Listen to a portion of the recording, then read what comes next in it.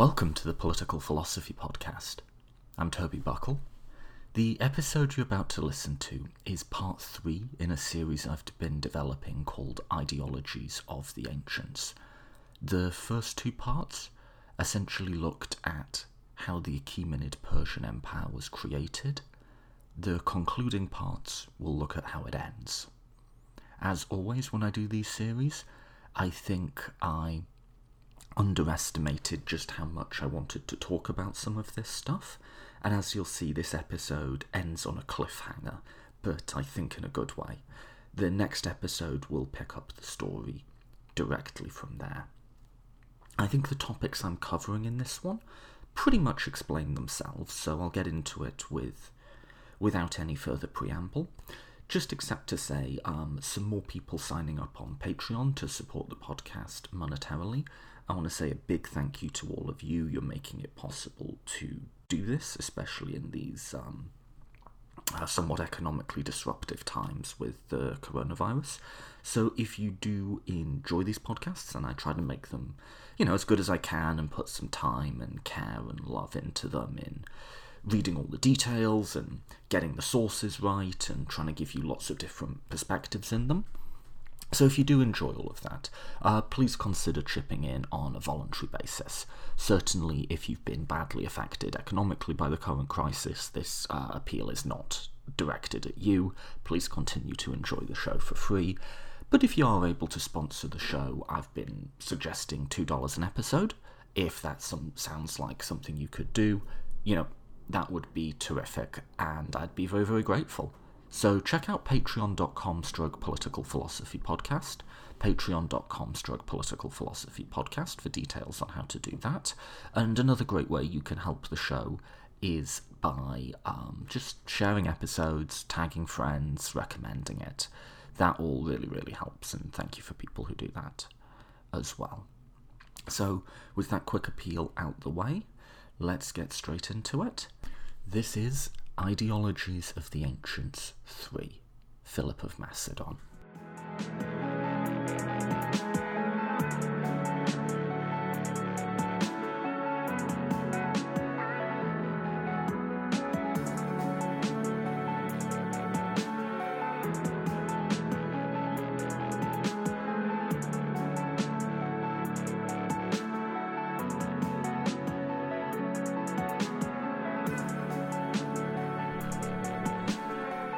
What is political power fundamentally built on? We've talked a lot about what power is on this podcast, but what does it rest on? We often think of the powerful as the point at the top of a pyramid. Well, what's that pyramid made of? And we've looked at a few different ideas about that in this series. To the Marxist, power is ultimately sort of an after-the-fact justification of the underlying economic structure, the mode of production. To other forms of ideological analysis, the thing that really matters is ideas, and people are put in power by making their ideas the most persuasive and compelling, and we saw how in this period I've been talking about, that's often being able to claim some sort of hereditary lineage that's seen as legitimate, or some sort of divine approval or sanction from the gods. And we saw that some elements of that must seem to really have strongly been the case in the creation of the Persian Achaemenid Empire. That Cyrus seems to have found an ideological structure, a system of management, something like that allowed him to take over the known world. When he died, more than half the people alive on Earth, it's estimated, lived and died under his rule. So is this sort of the fundamental currency of power? Well, that's one way of looking at it. And like I say, there are just different ways of asking this question and different ways of analysing it. I always use the metaphor, different glasses you can look at the world through, and you'll see different things.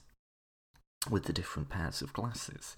So is it economics? Is it religion? Is it, status and standing and so on?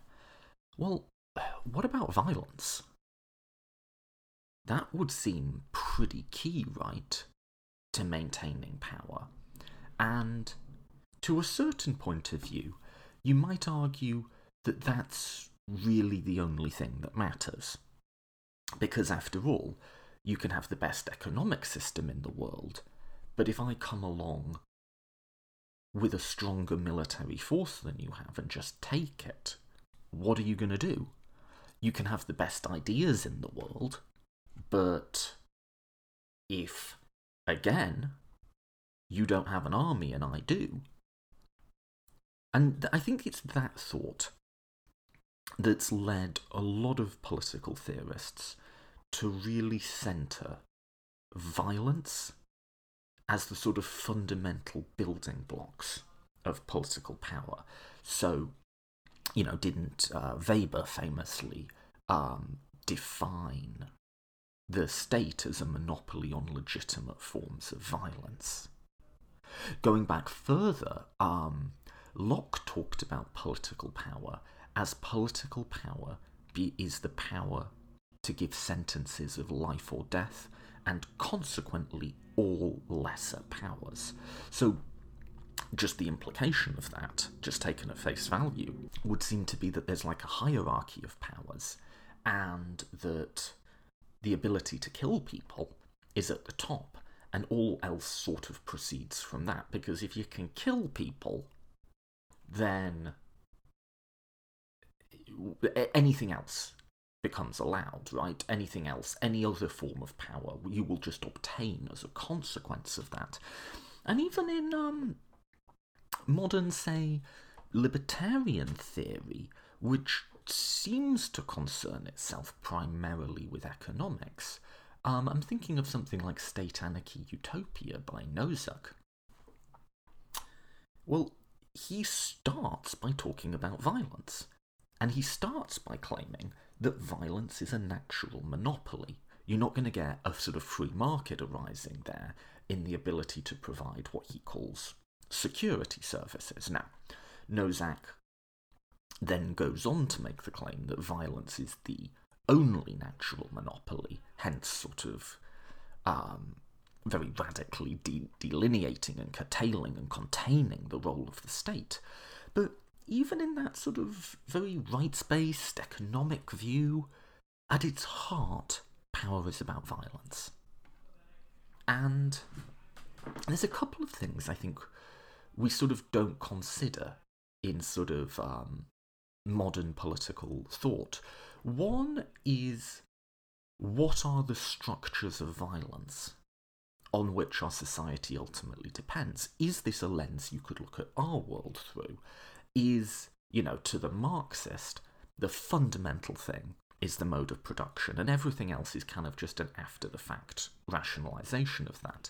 But what happens if you shift up that framework and say, no, the fundamental thing is who has guns and who can use them, and everything else just flows out of that. Again, I'm not saying one's right or wrong. This series is kind of like an intellectual just playground. We're testing different things out, right? And the other thing I think we sometimes don't consider, which I think is really interesting to think about, and I think some people have been put off thinking about it, is how different organised violence looks to us than it looked to people in the ancient world. How different the experience of going to war is, and what was involved in war, as well as what were the narratives and the frameworks and the shared assumptions within which that violence took place. Now, I say that because I think there's a sort of dichotomy that's often offered that I think is just really, really flawed, which is, you'll hear this a lot from the sort of free speech types, the Sam Harrises of the world, right?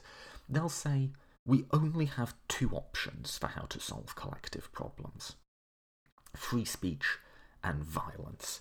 And the idea, I guess, or the implication, rather direct implication, is if you don't support my particular model of free speech, you're inevitably setting us down a track where we have to resolve conflicts by violence. But of course, saying it's just two things is simplistic to the point of being reductive.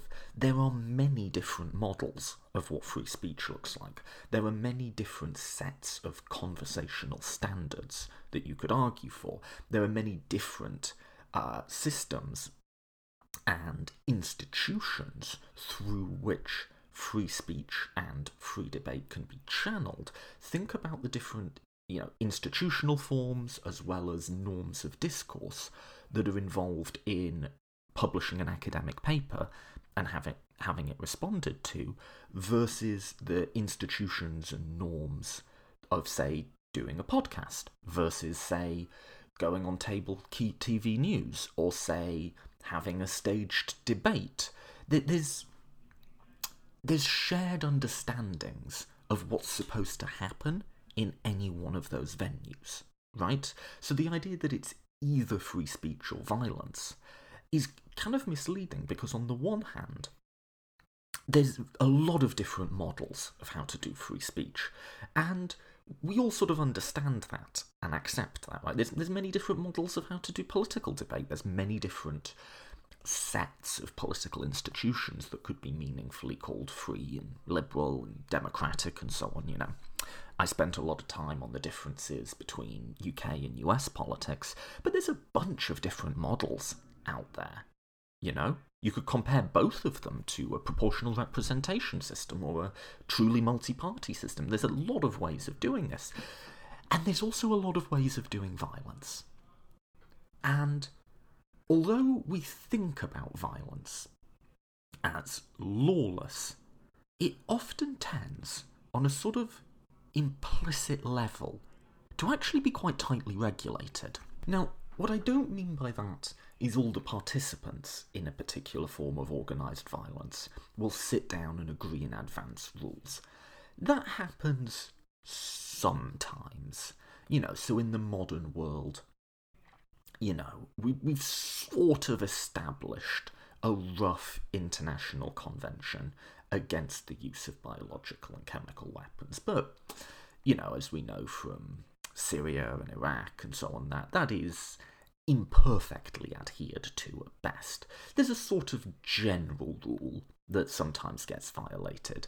And then in terms of laying out a specific agreement about how a war will be conducted, again, that happens sometimes, but rarely. So in the ancient world, there was a famous conflict where, to minimise casualties, the Spartans and another city they were at war with both agreed to only send 300 troops each to fight a battle.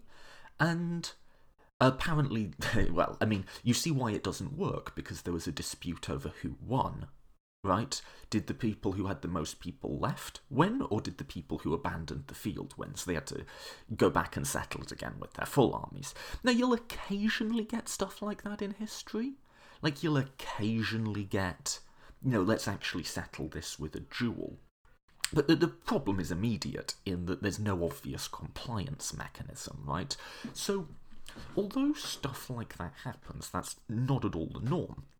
With that said, organised violence does almost always involve some sort of shared understanding of what we're doing.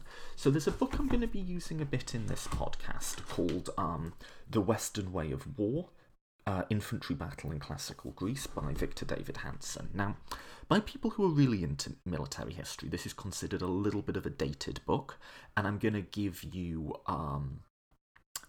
some of the sort of other arguments that people have made against this. But in that book, he argued that there's a sort of way of thinking about what you're doing in war that's quite distinctively Western and goes back to this time period. And that is that you sort of both round up all your guys, you have a big, decisive clash, and then that sort of settles it. And the people who sort of won the field that day are recognised by all sides as having won the conflict. And you might think, well, what else would you do? But as Davis Hanson points out,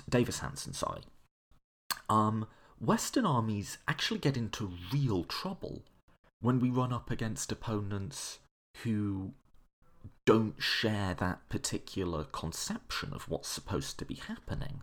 So that, quote unquote, works in something like the European World Wars, where both sides sort of have a sense of what victory would mean here. You conquer the enemy's capital city, you destroy their armies in the field, that's sort of what victory looks like, right?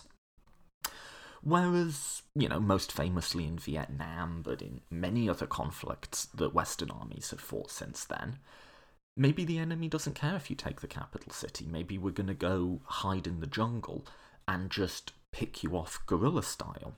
And if you think about it, in a weird way, you actually have to have a shared understanding, because if one side goes and just arrays their army Napoleonic style in a field and is like, come at me, bro, and the other side goes hides in a jungle, then nothing's actually happening there, right? And you do, throughout history, you do see that sort of like mismatch wars, where both sides seem to sort of be thinking that they're doing a different thing. So this idea that on the one hand you have speech, and on the other hand you have violence, is kind of flawed, because there's a lot of different ways you can do speech, and there's a lot of different ways you can do violence. So another way, maybe we don't go to war at all, maybe we just, assassinate the king or something. That's another way you can use violence to take political power. So this episode is going to be about the pluralism of ways that you can conceptualize the relationship between power and ideology and violence. Because if the story of the Achaemenid Persian Empire started with a story that seems to be very much about ideology in the idealist sense, it seems to be very much about securing a dominant narrative, getting buy-in, getting, the backing of the gods and so on, in a way that's incredibly dramatic and, like I say, happened in the blink of a historical eye, 10, 12 years, something like that. This guy went from regent of Ashan to Cyrus, king of the universe, a claim that was not hyperbolic, right? The end of the Achaemenid Persian Empire is going to be brought about every bit as rapidly, again a period of about a decade, and every bit as decisively, in a way that again is in the blink of a historical eye. Normally when great world empires, it takes them centuries. Think about Rome, right? Or the Assyrian Empire we talked about, centuries to build up their power. And then once they do, the power's so strong, Rome just sort of slowly burns out over about 500 years, right? 1,000 years if you count the Eastern Roman Empire, the Byzantine Empire. The Achaemenid Persian Empire, which is what sort of I've been basing this series around, starts like that. And it ends like that. But the way it ends seems to be basically all about violence, right? In that they basically just get beat militarily. And what I don't want to do is glorify this. Violence is always an ugly thing, but I think there can kind of be, in what's going to happen in the end of this empire, the idea that because armies which were numerically smaller consistently won, that makes them more heroic and more admirable and so on. And I'm going to look at the sort of heroic interpretation of Alexander and critique it, but that's not where I want to go with this. What's clearly happened is you have one army that's just better than the other, and we can talk about the leadership of that army and Alexander and the ideology he brought to it and what he was trying to achieve there, and I'm going to go into all of that. But just the fact is that this army just keeps winning, and it keeps winning in contests that on paper seem quite amazing to us. Now, this maybe shouldn't surprise us as much. So, for instance, when the contemporary American army fights wars, it will often do so at a numeric disadvantage, but nobody ever really assumes that they're underdogs. You know, if the enemy will fight us on the battlefield, as they did, say, in the First Gulf War, even if they're numerically larger, they tend to just annihilate whatever's put in front of them, and do so easily, you know? That doesn't make them heroic underdogs, it makes them a better army. Now, here's what the really interesting question is, and the one that a lot of people have really, really sunk a lot of time and sort of energy and, you know, reputational costs, quite frankly, into, is we all sort of understand what makes the American army better. So just to take the case of the First Gulf War, where that was, you know, according to the Victor David Hanson conception, that is a Western form of conflict. We both bring our troops to the field, they attack each other, and the ones that most decisively kill the other side, you know, they quote-unquote win, and the other side surrenders. That's a Western conflict, right? But we all understand why the United States was dominant is we had satellites and cruise missiles, and, you know, we can drop a bomb, like, down your chimney with, like, that level of accuracy. So the technological difference, essentially, is just extreme. And if you're sitting around with tanks and guns and so on, whatever your size, if the other army has cruise missiles and you don't, there's only one way that's ending. And that's a very typical way of thinking about military dominance in the modern age. So since the gunpowder age, you can see a lot of wars where the two sides are just essentially mismatched in terms of technology. I mean, this is most obviously the case under colonialism, right? But you can see it in sort of inter-European conflicts as well. And I think we all sort of get that. Now, you can feel different ways about it. You know, you can have a sort of jingoistic boys with toys sort of view, in which you're like, yeah, our side kicks ass, and look at, like, the Apache helicopters we've got, and whatever. And I think a lot of us, myself included, have, to put it mildly, a much more uneasy feeling, particularly with the sorts of violence that happened under colonialism. There's, when the British were fighting in Africa, there was a quote which became really famous, which is, quote, "Whatever happens, we have got the Maxim gun, and they do not," end quote. Maxim gun being like an early machine gun, and it means what it says. It's like, you know, the Zulus, who were a civilization we had a lot of conflict with, you know, they are fierce, brave fighters, but we have the Maxim gun, and they do not, you know? And I think a lot of us feel a sort of sense of moral outrage, essentially, about the sort of total unfairness of that, or the terrifying and horrible things the conquistadors did in the Americas and so on. So I think people feel different ways about those sorts of conflicts, but I think at the heart of it, we understand that we have the Maxim gun and they do not. That's an idea everyone can wrap their head round. And it's an idea that can do a lot of explanatory work in the world in explaining the comparative political and economic power of sort of Western nations relative to the rest of the world. So this is Jared Diamond's argument, famously in Guns, Germs and Steel, is he argues that there's no inherent superiority to Western people, or white people specifically, as many have argued throughout history, nor is there even necessarily any sort of like cultural or ideological superiority. It's not that even like our values and our systems are better, as many people have also argued. It's that through a series of sort of historical chances, essentially, we ended up with guns, germs, and steel first.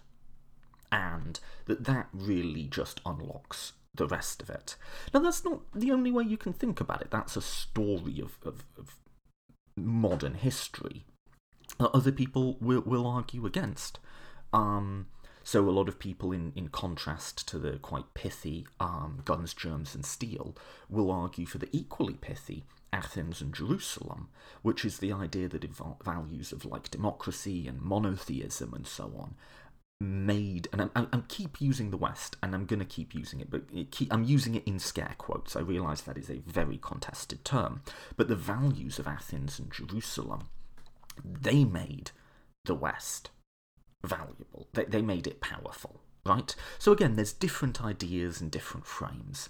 I think the left tends to be more comfortable with the guns, germs, and steel, and the right tends to be more comfortable with Athens and Jerusalem. But there's exceptions on both sides of that. So someone like Cornel West, who is definitely on the political left, he's a big fan of Athens and Jerusalem. So it's not necessarily reducible to left-right, and this paradigm that I'm explaining isn't the only paradigm, but it does appear to explain a lot. And if you look at why, never mind sort of civilizational dominance, why a particular battle was won or lost, it's just such a clear shout, right? Like, we have the Maxim gun, and they do not. And I think we're so used to thinking about decisive military victories that way that we forget that actually hasn't been the case for most of human history. And it hasn't been the case for most of the types of organised violence that human beings have been involved in and died in and glorified and used to build political power. And so the question is, if to my mind the Macedonian army that's going to destroy the most powerful empire in the world, and the most powerful empire that's ever existed in about 10 years, when it wasn't in a Rome-like state of decline, when it was actually in many ways actively expanding at the time, the question then becomes, what does it mean for one army to be completely dominant in a way that, say, the Americans were dominant in the First World War? What does it mean to be dominant when there really aren't technology disparities? When everyone's basically armed with, like, spears and swords and wooden shields? What makes one army? What makes one army so decisively better than another? And that's what I'm going to be exploring here. And the first thing to say is I just find this both a fascinating and a very unsettling question. I don't have, to use the metaphor I used last time, history is a horror movie. And if, we often have a sort of action movie, heroic view of ancient conflict, but just think about what these people are doing. Some of the best descriptions we have of ancient warfare, they may be quite stylized and it's debatable. People definitely do debate how accurate these are, but the descriptions we have in the Iliad of people sort of sticking daggers in each other, and there's a scene where someone sticks a spear into someone's eye and their brain starts spilling out. Well, that's horror movie stuff. That's absolutely horror movie stuff. If you're thinking about, like, the reality of what these people are doing. I also find it fascinating because it's another case of where we actually just don't know. You've got enough data to make it interesting, but not enough to give you a final answer. And there's so many different theories out there as to why some peoples some civilizations, some countries, whatever, did seem to be just more effective at this sort of close-up, fighting with edged weapons type of warfare. Now, there's a couple of caveats here. I said, what makes one army superior in an age when technology's differences just didn't exist? That's not quite true. And there's so many military history nerds out there that, I'm going to try and be careful here in that there are people who know a lot more about this stuff than I do. So certainly it is the case that there's technology differences. So for instance, the Assyrian Empire, which we started with, that was the first big army to equip all of its soldiers with iron-tipped weapons, as opposed to bronze. Just a better material for it. That turns out to make a difference. There are differences in how these armies equip their troops, and so one thing that keeps coming back again and again, from the ancient world to the early modern period, essentially, is how big an advantage having your troops properly armoured is, And I think, we have images in movies, which I think everyone agrees basically aren't real, of single hit kills where you stab the sword or cut the sword at someone who's fully armoured and they just fall down, and it keeps up the pace of the action movie. But just try and visualise it humans are basically made out of meat, right? And swords are just big knives, essentially. So think about if you've got a big hunk of beef or something, how easily a sharp knife just goes through that. Then imagine you wrap it in thick cloth and how much more difficult it would be to make a cut. Now imagine you cover it in a layer of metal. Thin layer, but a layer, so you put a frying pan on top of it or something. Now how much harder is it to get through, right?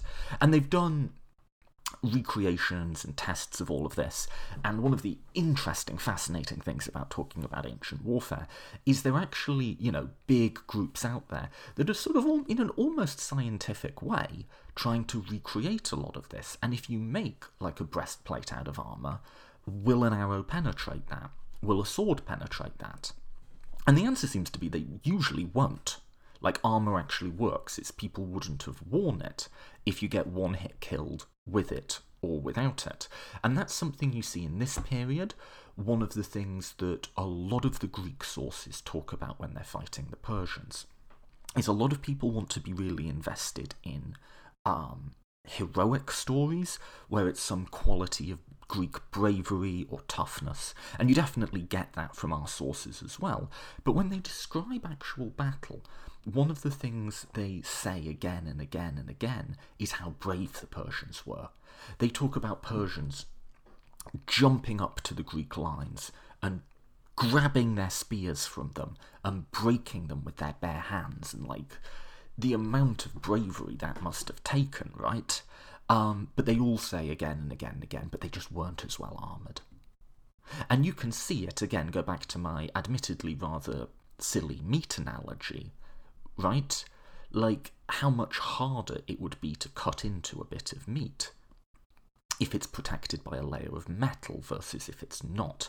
And you can see why peoples who chose to fight not only without armour but without clothes, as apparently the ancient Britons chose to do, why these people were seen as incredibly brave, but also just insane, basically, and why they probably didn't do very well militarily, if that's even true. Because if you think about it, just try and visualise this for a second. You have someone in front of you who is trying to kill you with an edged weapon, with a big knife, and you're trying to do the same to them. And there, you coat yourself in metal, you would feel a lot safer, right? Not to say safe, but you'd feel a lot safer. And if the other person doesn't do that, that is a definite statement of bravery. You'd also sort of feel like they're a bit suicidal, right? So there are technological differences, but they're not as big and they're closable, right?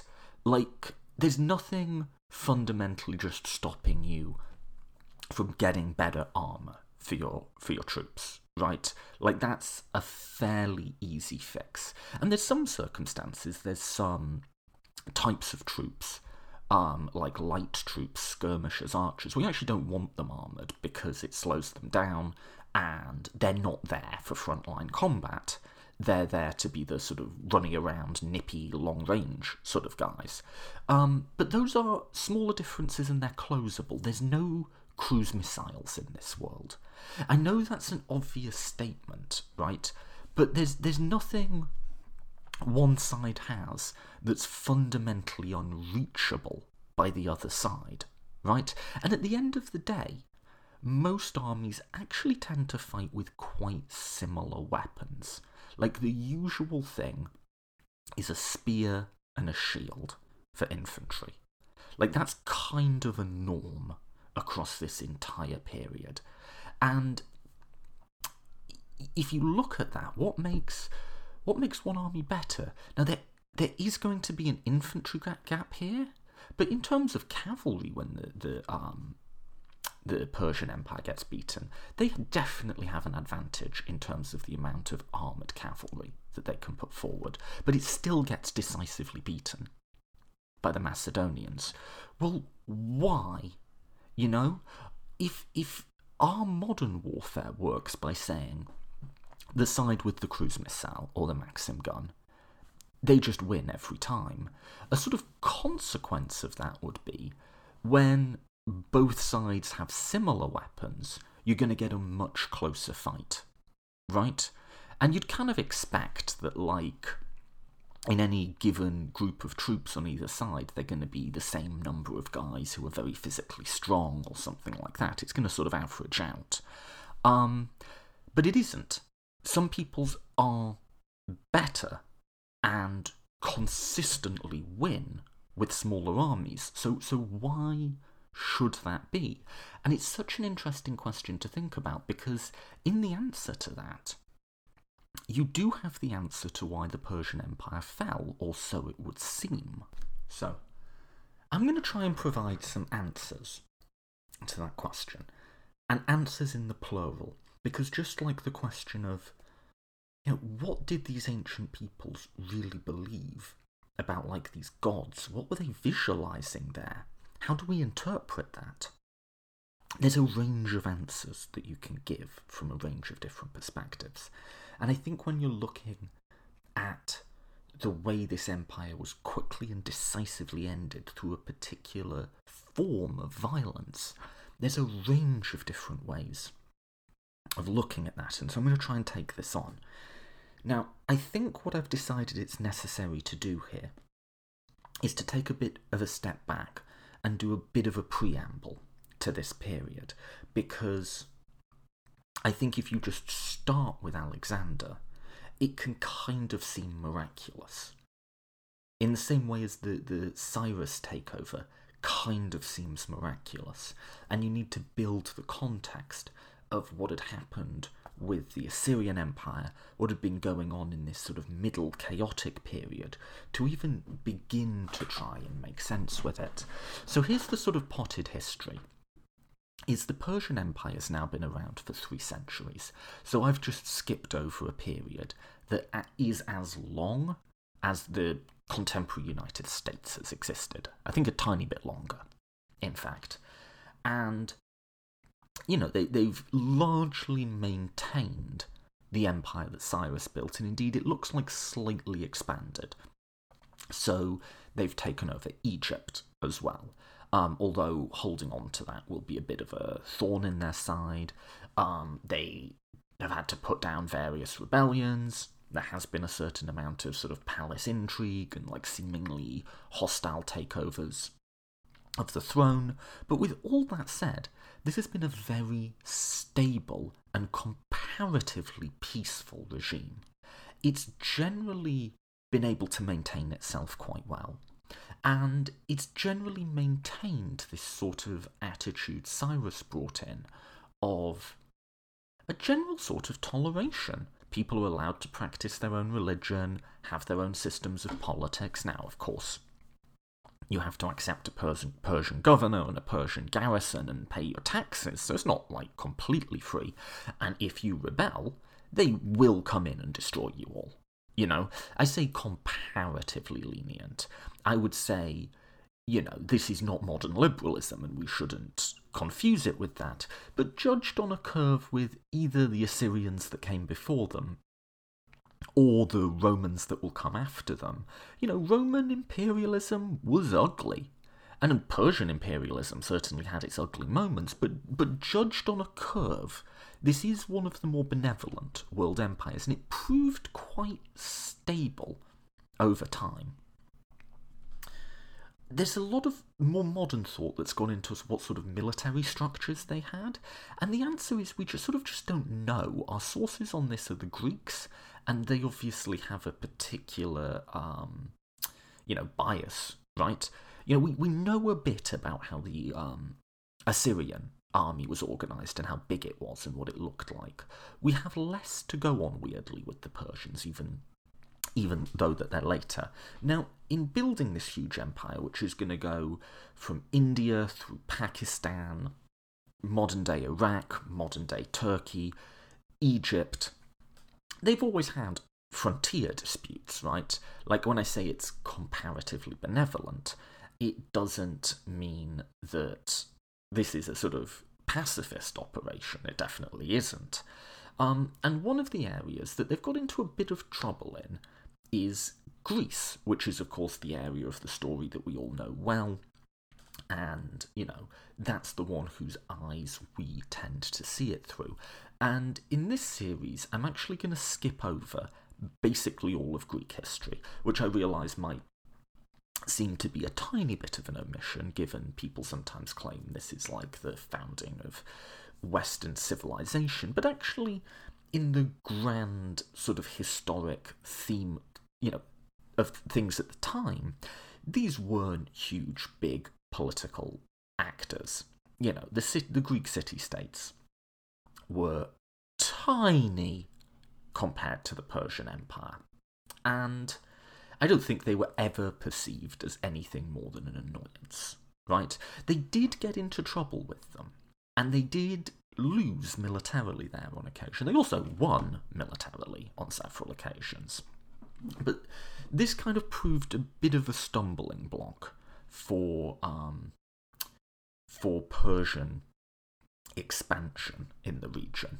Specifically, what seems to have happened on a sort of military level is it seemed like the Greeks had developed or were developing a style of warfare, a particular sort of set of organisation and tactics and armour that caused the Persians some headaches. So this is most commonly known as hoplite warfare. That just comes from the name of the shield they had, the hoplon, and organised into bodies of men called phalanxes. So here's what to visualise if you haven't seen this before, and you can look it up. Greek soldier, quite heavily armoured. They would have a helmet, a Corinthian helmet it's called, on that would cover most of their head, leaving just like a gap for the nose and eyes. Big round shield that covers your body from shoulder through to like your knee, something like that, about 4 foot across. Protection on your legs, like you'd have what are called greaves, which is like just like a clip-on metal thing essentially, so you can't get stabbed in the leg, and a big long spear, about 8 foot long, a little bit taller than you are, and that's the sort of standard weapon set. People argue on the extent to which they had like chest armor, and that apparently the most modern thesis is that's something that's sort of changed over the time period and may always have been sort of more down to what the individual soldier could afford. And that's the next big point to make about these guys, is by and large, Greek hoplite armies are not professional soldiers. These are sort of what you might call middle-class farmers who are affluent enough that they can own their own weapons and armour, but they're like not going out into the barracks every day training or something.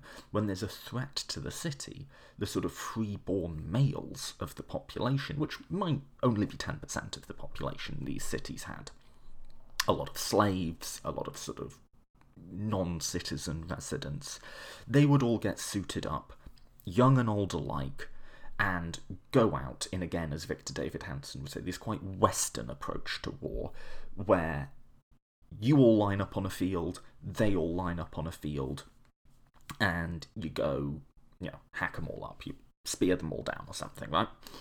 And so the hoplite is the soldier, the phalanx is the system of organisation, where they would form a line with overlapping shields so that they could protect each other, all packed in quite deep, maybe about 3 foot between each soldier, and then in ranks of 8. So you've got a long line of people, 8, maybe up to 12 deep, and it would probably, if you had an entire city's phalanx of something like Athens or so on, they would generally be able to field the bigger city-states, maybe between 5 and 10,000 men.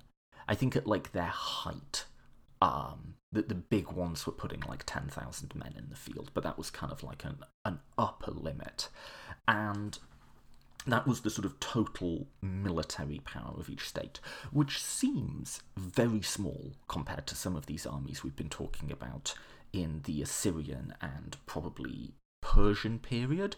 But again, these are quite small city-states, right? Like, Greece isn't unified at the time, it's just a number of little autarkic political centres, Athens and Sparta being the most famous, Thebes we're going to talk about in this a bit. And they would fight each other regularly, and the Persians, through a series of conflicts which I'm not going to cover here, called the Persian Wars, are going to struggle a little bit here. And that seems odd, both because the Persian armies were larger and because the Persians had, I guess today we could call it combined arms warfare. So the Persians also have infantry with spears. They also have archers, a lot of archers, almost apparently 2/3 of a lot of these armies were archers. And then a lot of cavalry as well. And the Greeks really didn't go in for that. They were very much about just infantry battles. So you would assume that they would be at some sort of disadvantage if they've got less variety of troops.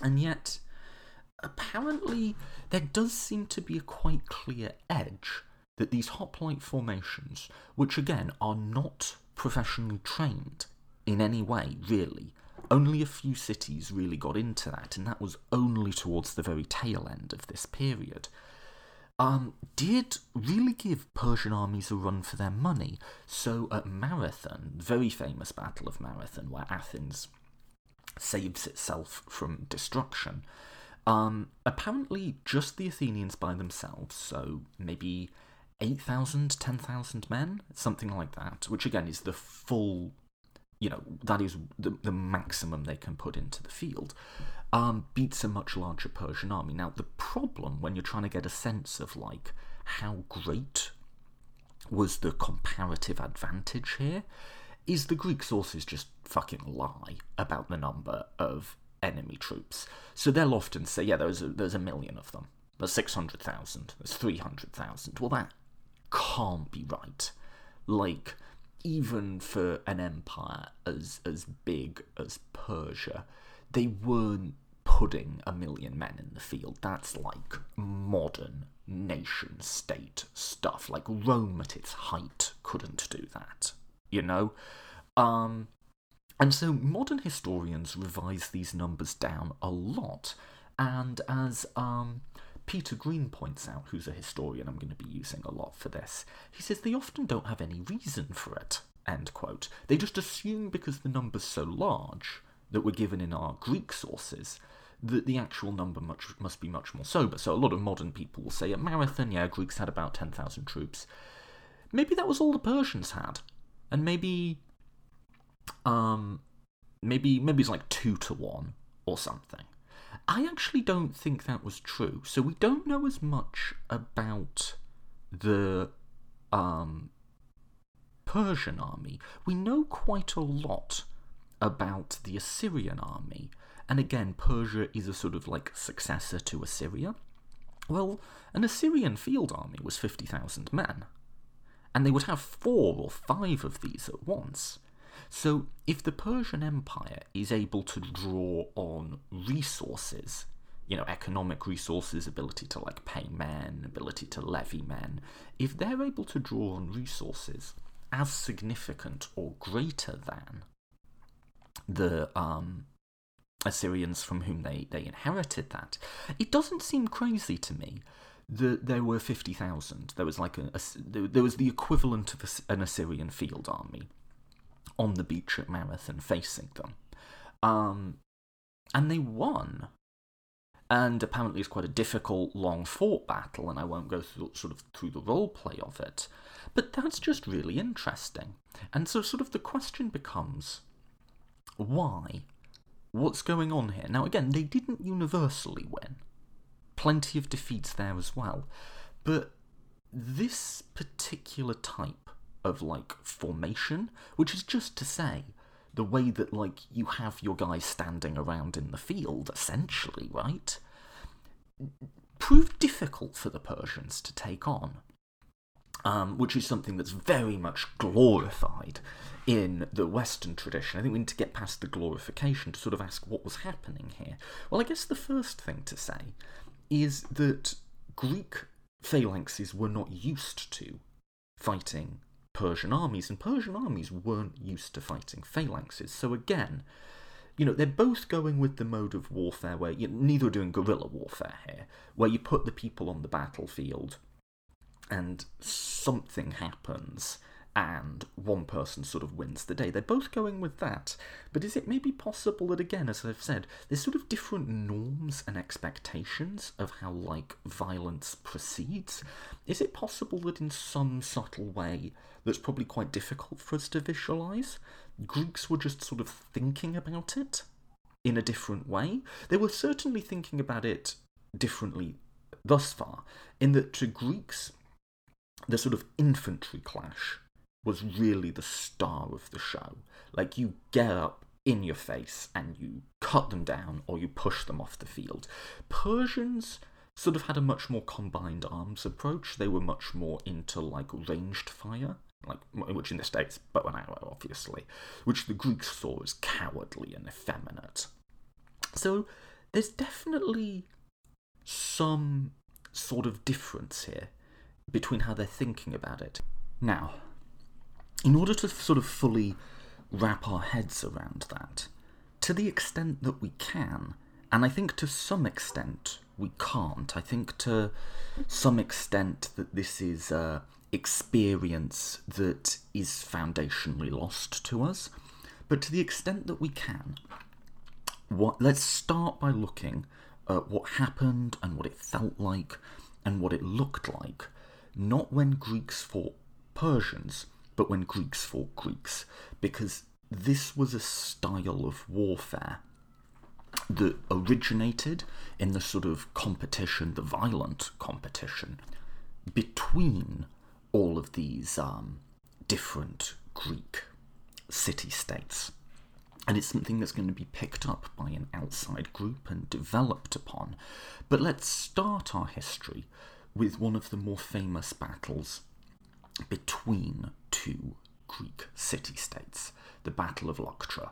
Now, this happened in July 371 BCE, so it's towards the end of this period. And again, I'm skipping over almost all of Greek history here, and it's going to be a battle for basically who's going to be the dominant land power in Greece. For a while, this has been Sparta. Sparta won a very long and costly, almost like generation-long, conflict with Athens that we know now as the Peloponnesian War, and after that they became not like rulers of all of Greece, but the most powerful city-state and the one like the most people allied themselves to. But they honestly had a very mixed record as an imperial power, and their power has been declining and declining and declining. And another city, Thebes, is now going to challenge them for that power. So I'm not going to do the full history here. I just want to get like straight into like nerding out over like the military stuff, which is going to be my intellectual interest in this episode. But one quick note is when I said this is not like a federal government or anything, Greece at the time, all of these cities are independent. That's not quite true. They tend to form like leagues with one another, they call them, where they sort of have loose agreements, and the most powerful states, like Athens or Sparta or so on, are the ones who kind of lead and dominate that. So you might think about, this is a very inexact analogy, and I'm sure like proper historians would shred it, but you might think about sort of something like the alliance system that existed in Europe at the start of World War One, where like Germany is allied with the Austro-Hungarian Empire, Russia is allied with France, and, it's not like they're the same state or anything, but there's sort of a loose agreement in place that if a war comes, they'll fight on the same side. And what there's sort of going to be a competition for in Greece is who's going to like have the most powerful or dominant league, and Thebes is trying to set up the Bataean League, and this is something Sparta's not going to want, essentially, and complicated stuff happens, but essentially, they decide the way they're going to settle it is, as Victor David Hansen would say, Victor Davis Hansen, I keep doing that one wrong, we're going to get as many sort of armoured, equipped fighting infantry as we can, and we're going to find a field and we're going to line them up next to each other, and we're going to have one of these just decisive moments. Now, the numbers of people involved here are going to be fairly small comparative to some of the sort of Near Eastern warfare that we've been looking at, but these are still reasonably large numbers. You'd assume they're getting fair percentages of their adult populations out on the field, and again, by and large, these are not professional soldiers. Now, the Spartans, they're going to bring, and all of these are complete estimates, but the general consensus is that the Spartans will bring about 10,000 infantry to the field. They also have about 1,000 cavalry. Now, the actual Spartans in this are quite a small number. So, people who've been through the agoge, the sort of Spartan training system, anyone who's seen the movie 300, where they basically commit child abuse for a sustained decade in order to, like, toughen them up, they're only going to be quite a small minority. I've heard the number 1,500 is about the number of like Spartan citizens that were present in this battle, and then even of them, only about 300 are like the truly elite troops. And then the rest are their allies, as well as like their helots, which are essentially like their slaves. So they might be less willing or less sort of useful in this battle. But then we get to this question. If you do have this very comparatively small number of people, right, who, even at its absolute height, the total number of, like, true Spartan soldiers was probably as small as, like, 4, maybe 5,000, and they're a bit down from that now, maybe somewhere between 1,000 and 2,000 for this battle. In an age where everyone basically has the same armour and equipment, there's no technology differences here. There's, like I say, there's no cruise missiles here. What has allowed these soldiers to become so dominant in warfare at this period? So one answer might be a sort of like toughness, that they do, whereas almost every city-state at the time, this is like the first answer maybe for like why the Spartans have come out as the dominant land power, is while basically every city-state at the time will have, adult male freeborn citizens who are not exactly rich, but wealthy enough to own their own armour and sort of motivated to fight for the state and so on. It's not like they practice or anything. It's not like they do a lot of training together. They just assemble up on the field, whereas the Spartans kind of do. They do want people to be economically independent so that they can do a lot of very sort of masochistic male rituals, essentially. And if you think about it this way, imagine like a contact sport today, like rugby or American football or something like that, and imagine there's two teams, one of which never practices and the other at least practices a couple of times a week. Well, the team that practices at least somewhat regularly is probably going to pretty easily win against the team that doesn't, and maybe something like that's true here, and this is an answer a lot of historians have come up with for the Spartans, is it's not like the movie 300 where they're these impossible supermen. It's just they practice doing it a bit, and nobody else does. That's definitely an answer, and I'll return to that, but I think there's a more fundamental one as we're trying to like get our head into this thing that's fundamentally lost to us, like what it is like to have a pitched battle in the gunpowder age. There was no photography, no video back then, and like I talked about with the gods in the last episode, I think they're just visualizing something that's different to us. And I think the first thing we have to do is, before we even ask what this looked like, is to try and get a little bit of empathy for what this felt like. So just imagine, you are a Theban or one of their Boteian allies, right? You are in a sort of open field. It's not like modern warfare where you often have armies ranged out over like hundreds and hundreds of kilometres. You're in a compact space, standing shoulder to shoulder with your fellow citizens in a block. And, not that far away from you, maybe a mile away, maybe less, maybe even a few hundred metres, there is another, block of men who you are going to be in close contact with soon. And one thing, people who get really into this sort of military history always harp on about how unrealistic portrayals of it are in movies and TV, and it can have a slightly peevish quality, like, well, actually, they wouldn't have been wearing that armour, and I'm not going to do that here. But I think there's some things that, like, our movie and TV portrayal of this are surely getting wrong. And, like, if you try and imagine how you would have felt then, in movies and TV, they're always just so brave. They always just all run in screaming and clang swords against each other, and like they all get killed.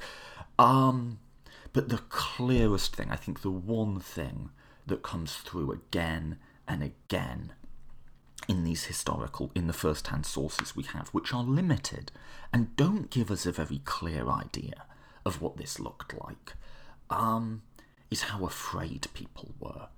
How utterly psychologically traumatizing this was. Which makes sense, right? So let me just give you a few first-hand sources, because I like first-hand sources. So one of the central works for everyone at this time was the Iliad. That's almost like a work of scripture to them. Everyone knows it. A lot of people know this huge work by heart, and the Iliad is so intimately about the sort of feelings that this type of warfare evokes. So, quote here, talking about like the sort of feelings before battle, quote, "The skin of the coward changes colour one way or another. The heart inside him has no control to make him sit steady, but he shifts his weight from one foot to the other, then settles it firmly on both feet. and then the heart inside his chest pounds violent, and he thinks of death spirits, and his teeth chatter together. End quote. And this is something again and again you see. And it's not just the fear of combat. Apparently, like, this presentation of the phalanx is something that scares the shit out of people. So even the Romans, who would know shrinking violets, talk about how intimidating it is to face down this wall of people. So just imagine, it would be quite inhuman to look at. Their heads are all covered in these metal helmets, only the eyes showing, and those are peeking out over like this wall of shields. Everyone has a shield protecting their own body, but they're locked together. The whole thing would appear not just a mass of men, but as like a front, a thing. So Plutarch tells us, writing in a later period, how the Roman general Aemilius just saw the sight of this Greek phalanx as nightmarish, and the sort of realization that this wall of steel with long pikes would soon be at his face was something that apparently traumatized him for life. So, quote, "He considered the formidable appearance of their front, bristling with arms, and was taken with both fear and alarm. Nothing he had ever seen before was its equal. Much later, he often used to recall the sight and his own reaction to it." End quote. So, and later on in Plutarch, he says, quote, "It was a sight at once awesome and terrifying." And this goes to a question that a lot of people debate, is we're very familiar, like in the gunpowder and artillery age of warfare, with like PTSD and the types of psychological trauma soldiers face. But until very recently, it's been the opinion of most people that sort of didn't exist in the ancient world, that's sort of like a modern affliction, like a specific reaction to artillery or something. But just think about this for a moment. You're going to be engaging in a life or death contest where you are directly in the face of someone trying to kill you with an edged weapon, and again and again and again, this is from a war poet called Triarus. There's a line urging them to dig their heels in the ground and bite their lips with their teeth. End quote. And I'm only giving you my reaction. I just don't think it's plausible to say that there wasn't vast psychological distress that happened even as soon as they caught sight of the other army. That just doesn't seem real to me. And one of the findings that's come most clearly out of the literature on modern warfare, that a lot of contemporary writers talk about when they talk about ancient warfare, is how even in the action of killing other people, the thing soldiers are most uncomfortable with is killing people up close. So there's a book called On Killing, where he talks about how killing becomes more psychologically difficult the closer you are to the other person, and that in modern warfare, things like bayonet charges tend not to kill many people because one side will just run away. People can't bear it. So if you think about it, like probably in modern warfare, the easiest way, the psychologically easiest way to kill people is drone warfare. It's why we're so comfortable with it, is because we're so far away from it. We're less comfortable with like shooting someone with a sniper rifle, less comfortable still with like a close quarters gunfight, and the thing we're least comfortable with is a just face-to-face edged weapons fight. But that's what these people are going to be asked to do. And, these Thebans we've been talking about, they're going to have to do it with people who have a reputation for being good at it. And just to make it more sort of terrifying, as soon as you're in it, you're in it. So Hansen, in one of the books I've been using, says, quote, "Indeed, Greek warfare gave no opportunities for gradual introduction to combat by smaller preliminary actions.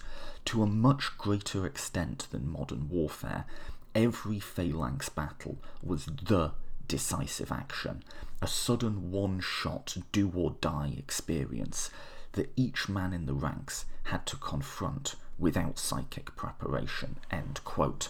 And this, I think, can give one answer for why the Spartans were so dominant, is they were intimidating. Like, people were scared to look at them.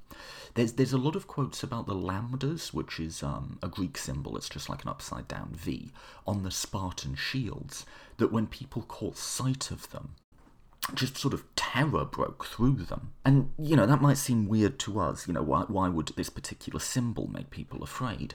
But just think about it in the modern world. Is, you're walking into a bar in a neighbourhood that you don't know.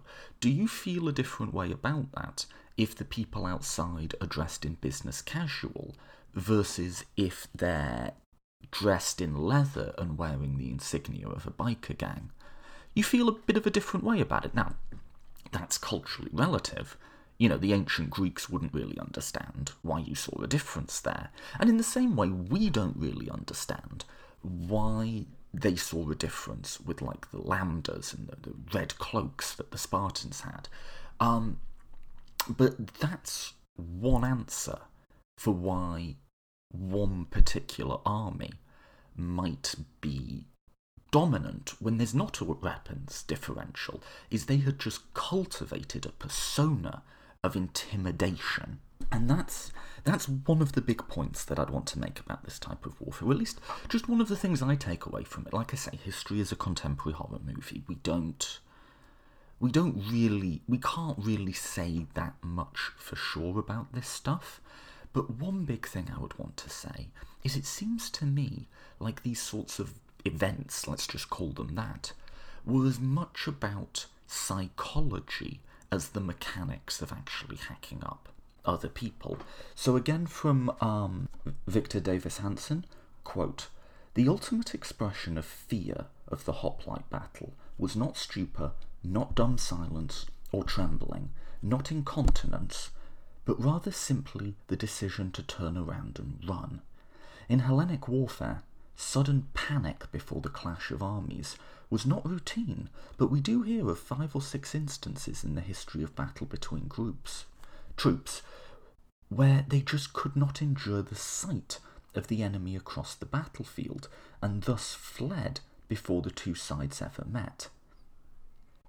At Sparta, men who could not face down the terror of massed attack were scornfully known as tresantes, often translated as runaways, apparently a graphic label for those who had shown the visible signs of shaking and fright and were literally unable to march out to battle at the sounds of the pipes. This tendency for troops in mass formation to suddenly disintegrate was entirely so well known that the Greeks at the time attributed this behaviour to the entrance of the god Phobos, meaning fear, and later to the 4th century to Pan, from which we get the word panic, as if the appearance of some deity was acquired to account for the occasional mass flight among men who usually mastered their fears. Euripides said that the god Dionysus, quote, struck fear into the troops armed and in formation before they reached the enemy, end quote.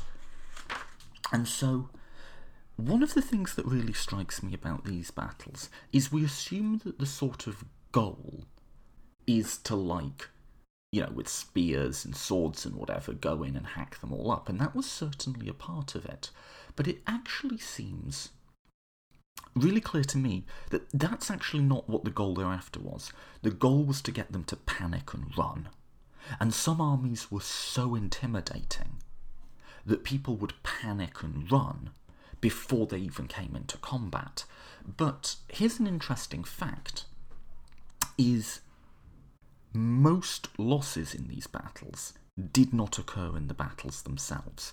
They came in a phase after the battle called the rout, where one side would just panic and run away, and it would be a sort of mass hysteria thing. There's a lot of first-hand sources talking about how just all-consuming this experience was.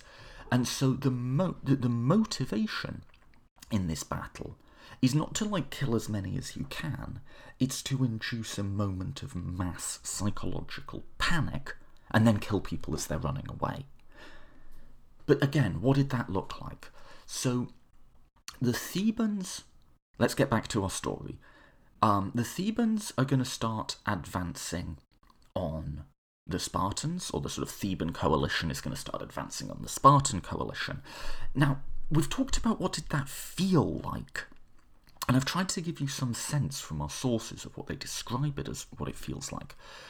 But what did it look like?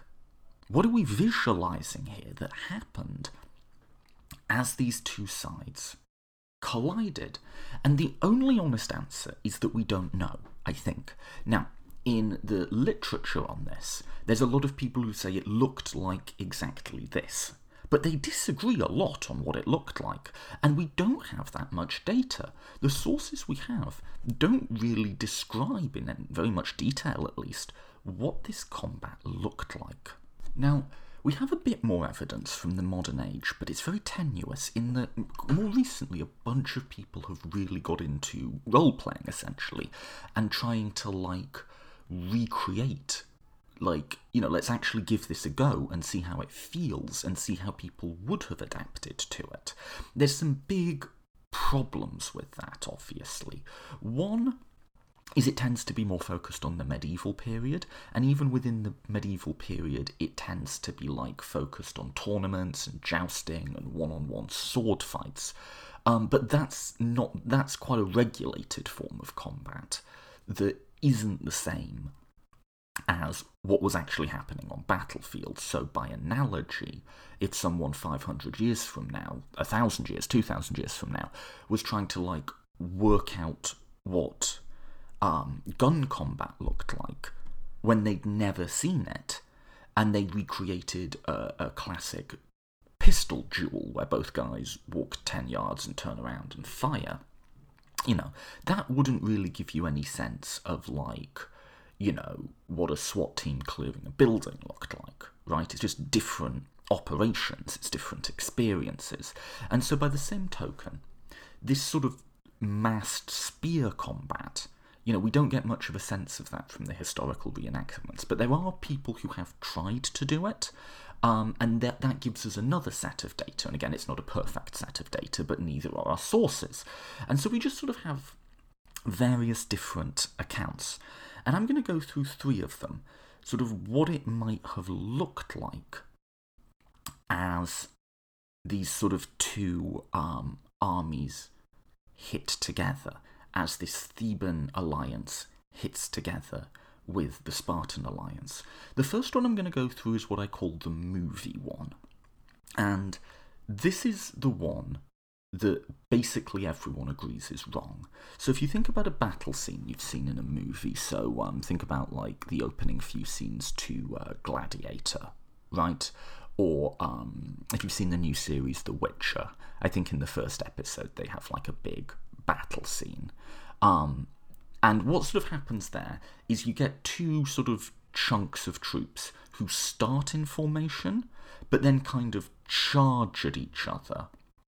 And they sort of lose formation as they charge, and then the thing essentially devolves into a series of one-on-one battles where you see your protagonist, he kills one guy, he kills another, and there's just chaos all around him, and it just becomes this free-for-all. That's the one thing people basically agree didn't happen. But again, what did is so hard to wrap your head around. And I think it's one of these things where we have to understand, by analogy, if we try to explain what getting stuck in traffic looks like to an ancient Greek and we can't show them pictures or videos of it, and all they have are these terse little artefacts where maybe someone talks about cutting someone off, that Greek would be at an utter loss to visualise what's going on. They're like, okay, they say they cut someone off. Does that mean these cars attacked each other? Does that mean what's going on here? And people would have different theories. And I think we can all understand that there's things about the modern world that the ancients couldn't visualise. I think what we're less able to understand is there's things about the ancient world that we just can't visualise. Now, why do I say the movie version is almost certainly wrong? Like, if you're trying to visualise it that way, that's not what it looked like. Well, the first thing is, one thing that's clear all through the ancient period is apparently staying in formation, not just before the battle and in the lead up to battle, but during the battle, is absolutely central to winning. That's what they all stress. And the times when that didn't happen are considered absolute disasters. So this is from Livy, talking about the famous Roman defeat to Hannibal at Trasimene. And this is like the archetype for the Romans of a battle that went wrong. They got ambushed, and the whole sort of order of the army fell apart, and a lot of them got killed. So this is a direct quote from Livy. Quote, "But owing to the very din and to the tumult, neither any encouragement nor orders were able to be heard, such that the infantries could not recognise their maniples, their sentries, or even their own assigned place. Their minds were hardly capable of taking up arms in battle. Indeed, they found themselves more burdened by their equipment and protected. Also, there was a cloud of fog that the men relied on their ears rather than their eyes. They turned their faces towards the groans of the wounded, the blows of flesh and arms, and to the mingled cries of both the frightened and the panicked." End quote. Now again, that's not a description of how battles usually went. That's a description of what happens when everything goes wrong. So again, he says they couldn't recognise their maniples, sentries, which are both just like units of organisation, or even their own assigned place. So that's of saying like obviously they should have been able to do these things, right? If everything's going according to plan, there should be a specific place where they're supposed to be, and there should be specific units of organisation containing them. And it also speaks to just how psychologically unrealistic this movie version is. Like, do you think you could do that? Never mind the heroic gloss that the movies tend to put on this. Do you think you could really be in a complete free-for-all? With like edged weapons in which everyone's being killed and there's people dying in agony all around you? Surely just what would happen is what Livy describes here is just complete psychological breakdown.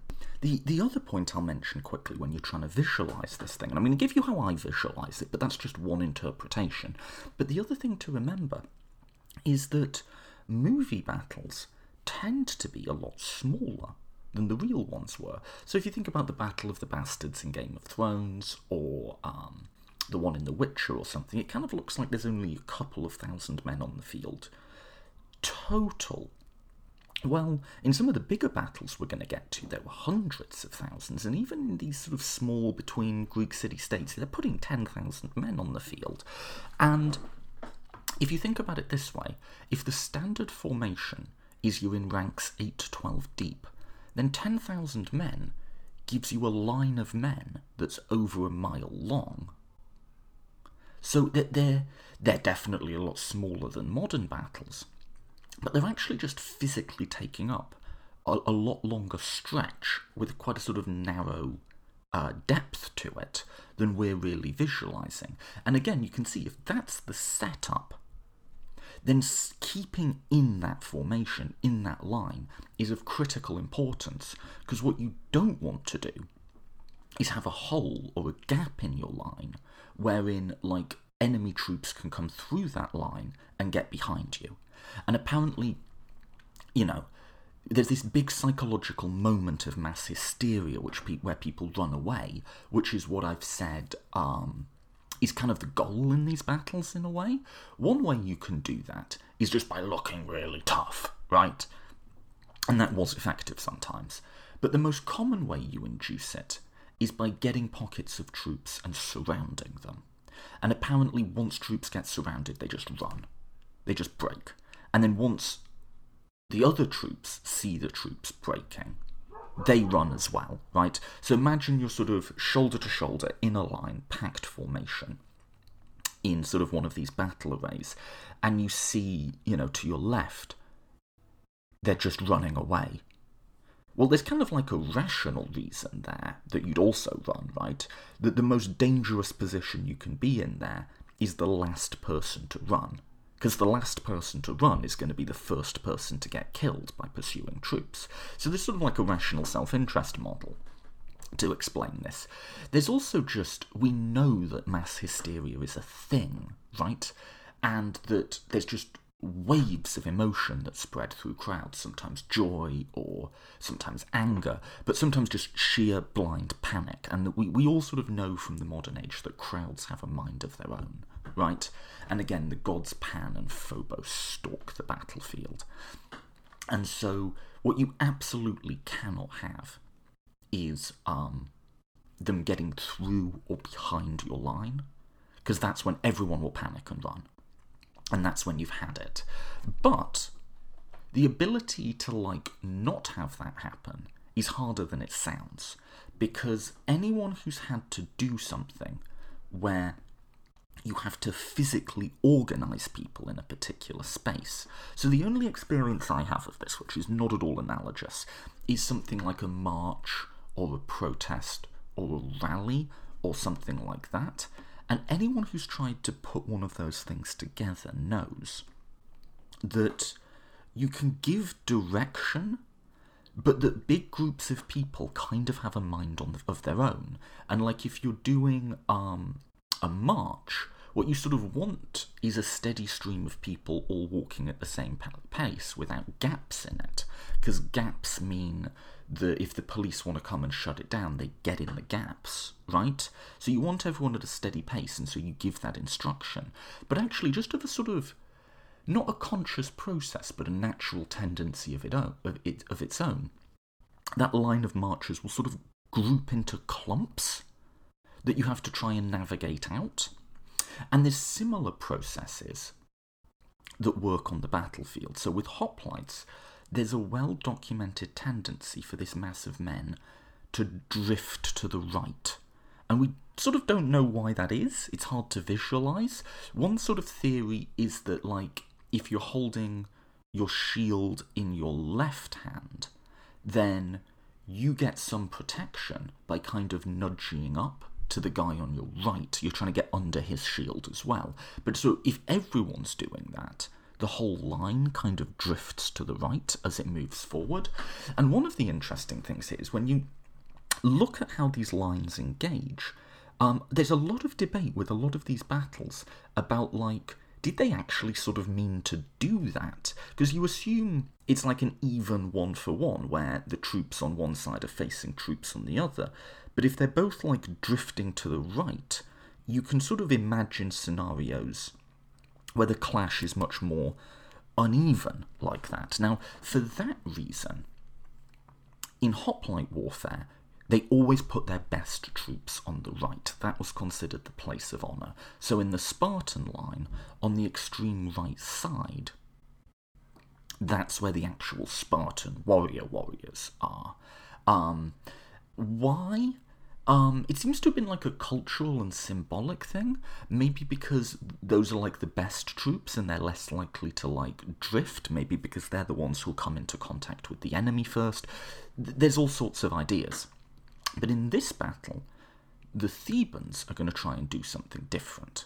So they have their best troops, and the Thebans in this have gone a little bit further, and they have actually started professionally training troops. Now, the number's quite small, but they do have an elite band called the Sacred Band, who were only 300 men, but apparently these are people who regularly train at, like, marching in formation and doing, like, drill battles and stuff. So the Thebans have elite troops on their own side, and what they do is they switch it up, and they put their elite troops on their left. So instead of the strongest part of the Spartans hitting the weakest part of the Bataean League, the Thebans, and vice versa, the Thebans are like, no, we're going to take our best troops and we're going to have them hit the Spartans directly.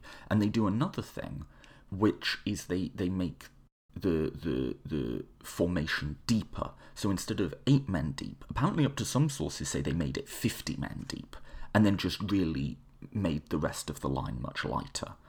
Some people say it's not as much as 50, some people say it's more, but why? What's going on there? Well, there's this idea the Thebans have developed that to get a decisive victory, you hit the enemy at their strongest, not their weakest point. Okay, that kind of makes sense, although again, I struggle to visualise this. Here's the other theory, which is, again, what happens when these lines engage? We've talked about how it couldn't possibly have been just like this movie-like free-for-all, that people really did try to keep into quite neat, ordered lines, and that when those lines came apart was where it really went wrong. But what happens when those two lines meet? What does that engagement look like? So one idea that would make sense of the deeper formation is that they physically push each other. That actually, instead of like this clang of swords thing, it actually much more closely resembles something like an armoured rugby scrum, in that you physically try to push back the enemy from the field. Now, you can read these sources different ways, but Hansen reads it that way. So, quote, "Some idea of this confusion is reflected in Greek literature, where we are repeatedly told that those in the front ranks of hoplite battle are not merely fighting, quote, hand to hand or, quote, spear to spear, but touching chest to chest and helmets as well." And he quotes a poem, "Let him fight toe to toe, and shield against the shield hard driven, crest against crest, helmet on helmet, chest against chest. Let him fight close hard and fight it out with his opposite foeman, holding tight till the hilt of his sword or his longer spear." Back to Hansen. These images also suggest that the rear ranks had been pushing madly the very instant the two sides collided, literally thrusting their friends ahead into the faces of the first ranks of the enemy. End quote. Well, that's a sort of terrifying image, isn't it? Like, it's not just clanging swords, you're literally shoving, and they're shoving at you. Now, some more data for that comes on the descriptions of this battle, and one thing we get again and again is how terrifying it sounded. So, again from Hansen, quote, "Very early on in Greek literature, we learn that the ancients were very well aware of this particular inhuman sound of death. In the Iliad, for example, there are over half a dozen onomatopoeic words for the fighting of battle that can only be translated as roar or thud, the sounds which arose as these both sides finally crashed together. The 7th century poet Kalinos, too, wrote that the sound, the thud of colliding weapons, a sound that his near contemporary Taranos also said arose from the bashing together of rounded shields. Since most wars only involved an hour or more of pitched battle, it is striking that very early on in Greek history a rich vocabulary arose for what was a relatively rare occurrence, but that collision of men must have made a singular impression." End quote. And you can see that, right, if you really do have this, like, rugby scrum effect, where you're not just, like, exchanging blows, but you push forward and you put your shield against theirs, and the guy behind you puts his shield against your back, and so on and so forth, and you physically shove. Well, one, what would that have felt like? But also, what would it have sounded like? So that's one way that this has been visualised. Let's call that the push visualisation. Now, a lot of people have, shall we say, pushed back on that, and a lot of people have challenged it. So one challenge is, that's one way to read the sources, but then people ask, the primary weapon for these armies was spears, about 8 foot long. Well, just imagine, I've got a big 4 foot round shield in front of me, and there's another guy, and we're literally pushing such that our faces are like a few inches from each other. If I'm in that sort of a situation, I'm not going with a spear that's designed to hit someone, a few paces away from me. I'm going to go with like a short sword or even a dagger. And as I'm pushing, I'm just going to try and get over the shield and stab them in the face, right? The other thought is, how long could you have sustained that for? Anyone who's played rugby, right? If you've done a scrum, how long do they last? It's like a few seconds, right? How long could you be in a scrum? Now, these battles were very short compared to modern battles, which can go on for months. Maybe an hour or two. But, apparently the battle at Marathon was about 3 hours, it was a morning's work. Some of these bigger battles we're going to get on to with the Persians were a sort of chunk of the day type affair. So very, very short and decisive by modern standards. But, could you conceivably maintain that for any length of time?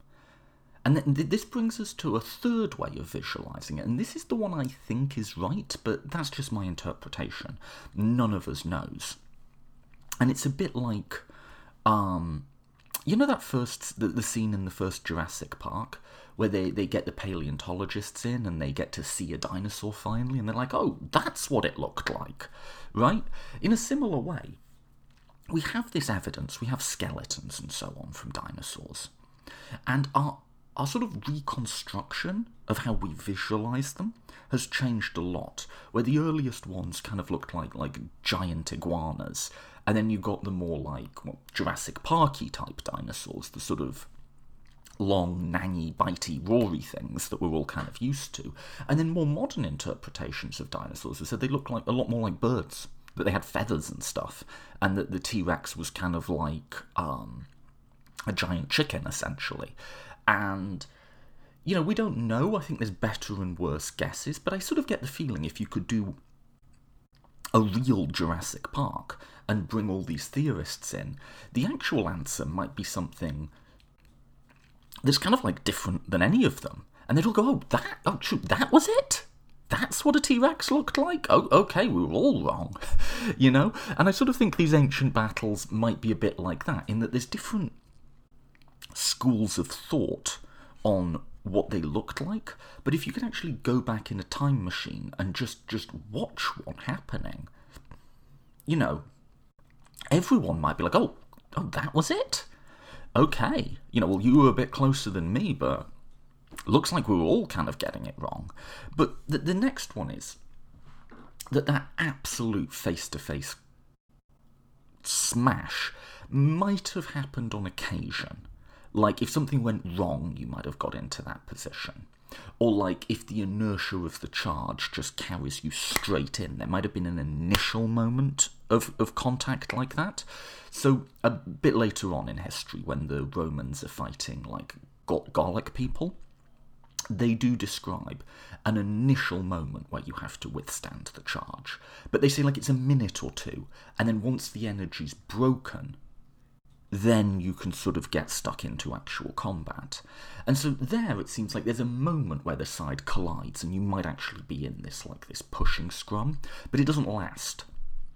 And that, I think, makes a lot of sense. Because, again, if you've been in a scrum, how long could it last, And then the final bit of data is a lot of the reenactors, again, who mostly do medieval sword fights, but the ones who have tried to reenact this sort of hoplite warfare, they just say there's absolutely no way.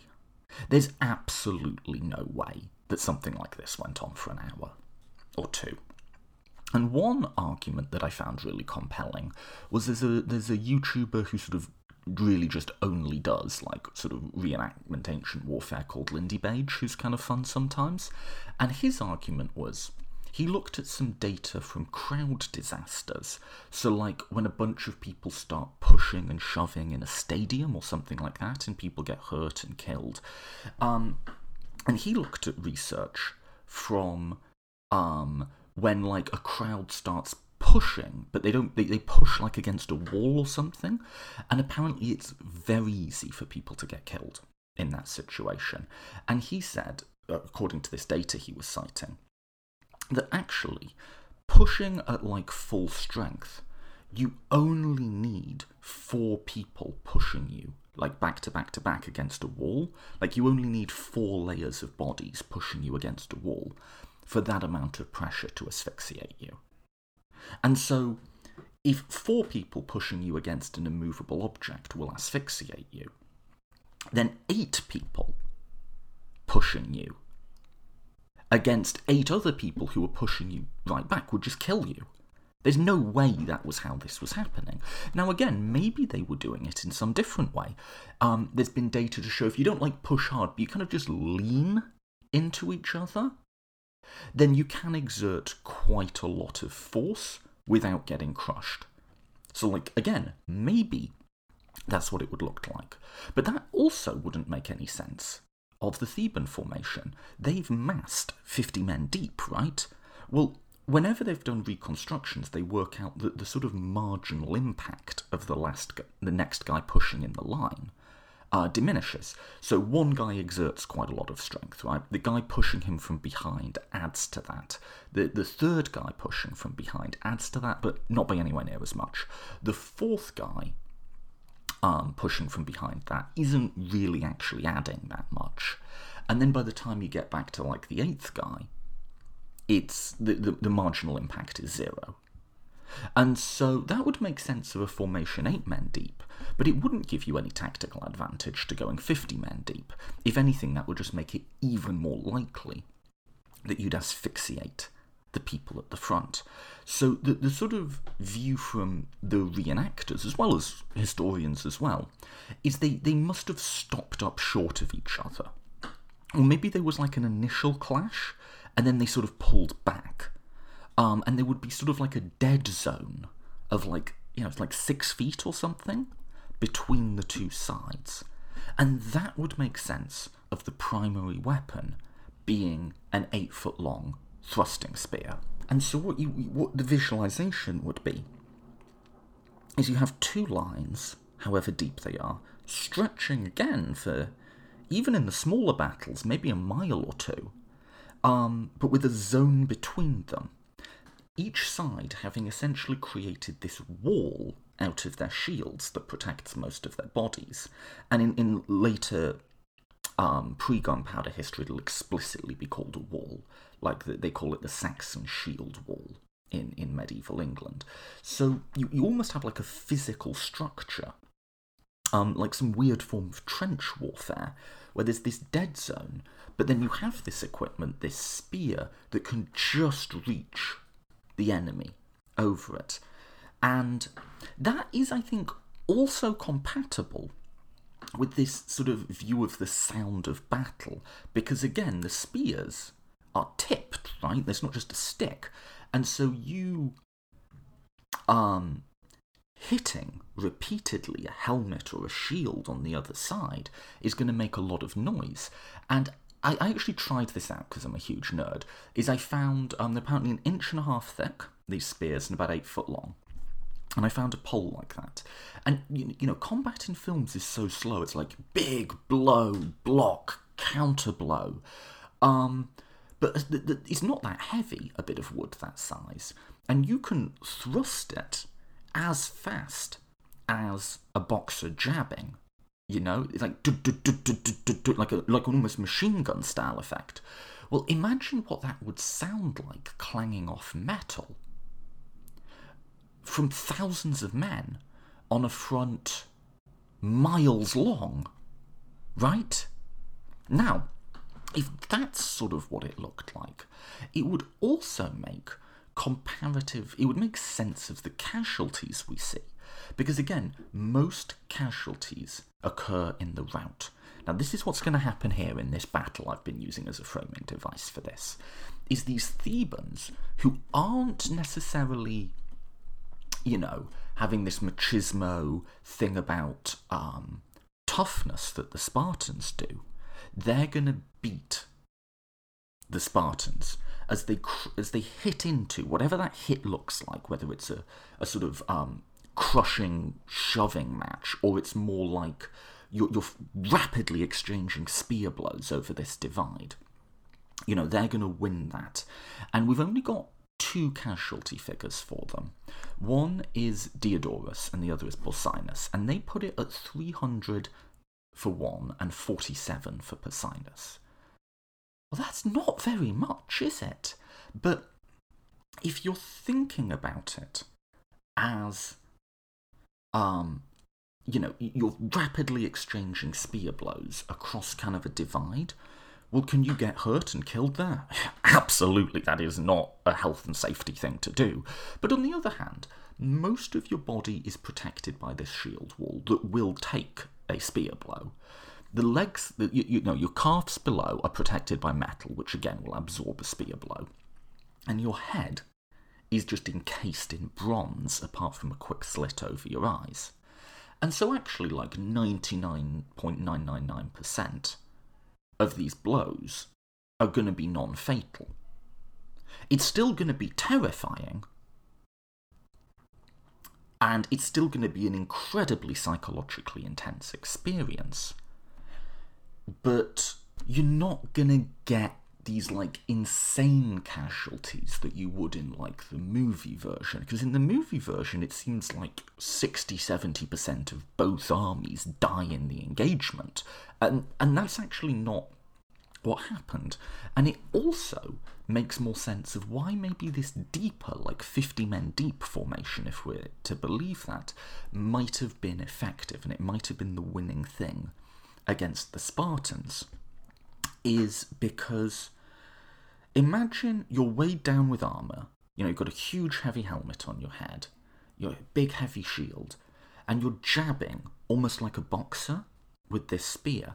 Well, anyone can do that, right? And that would explain also how these armies are quite mixed in terms of age. You have 14-year-olds and 60-year-olds fighting. Anyone can do it, and it wouldn't necessarily require a huge amount of skill. You wouldn't necessarily have to be that trained, although training would help. But how long could you do it for? So what, thinking of physical combat today, a boxing match, an MMA match, how long are they? They're 12 rounds, maybe, with a few minutes a round? And even highly trained athletes just get exhausted by the end of that, and that's with breaks, and without armour. How long could you do that for? And again, I'm thinking about this. The battles last an hour to a few hours. I don't think, and a lot of people have made this point, and our sources seem to confirm it, that even a very strong modern athlete could do that. They could do it longer than they could do the pushing thing, but they couldn't do that for a full hour, I think. You just collapse with exhaustion, or you'd fall to the ground.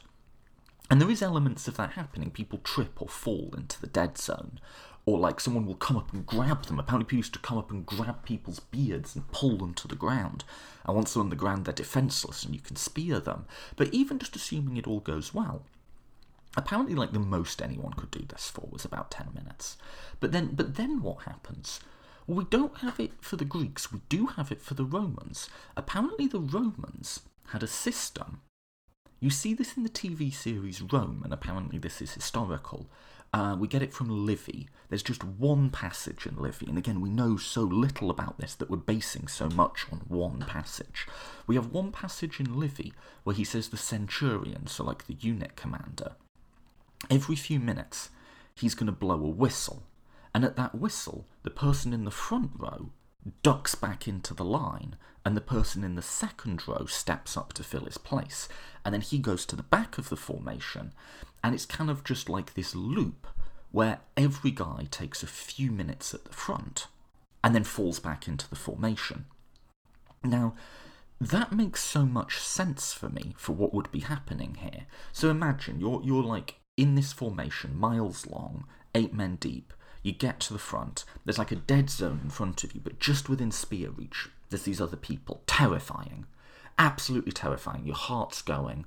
There's accounts of people like not being able to remember their name or what they ate that morning and stuff like that. And you thrust, and you get exhausted, and then you switch out. And eventually you sort of get into a rhythm of it. Because again, it's not long by Modern Warfare, but think about how long a few hours are. You're listening to this podcast, you know how long a few hours are. And you would sort of get into a rhythm of it, right? Now, if some enemy troops show up behind you, that rhythm's going to break and you're going to panic and you're going to disintegrate. But as long as that's there, that makes sense. But again, what did that sort of look like? Because if I'm at the front, engaging in this sort of mutual spear jabbing with people, even to get out of it, I'm going to be really reluctant to like show my back to the people attacking me, right? Like that seems very dangerous. So like if there was a switch, what did that look like? How did that happen? You know? Like we just don't know. If you want a real mindfuck, the Romans apparently used to be able to switch entire units in and out of battle without breaking contact with the enemy. It's called a maniple swap. Well, what does that look like? And I've never heard a good answer for what that's supposed to look like. So you've got a unit of a sentry, which is about 60 to 80 men, sort of in a square, and apparently there would be 2 sentries that kind of just switched out with each other as one got tired. Again, did they like come through each other? Another theory is like there was like a checkerboard formation and there was like one that was forward and almost like the formation was almost like the black squares on a chessboard. One would be forward and then the other would switch and the other would pull back. But again, that seems bonkers. Like, wouldn't the enemy just sort of get into the gaps? Or like, how did that work? Another theory is like the entire lines. There was multiple lines and they kind of would like filter through each other and back again. I have absolutely no idea. And it's just so weird to think about how there was this thing that they all understood at the time, a bit like how we all understand what driving looks like now. That's just completely unvisualizable to us.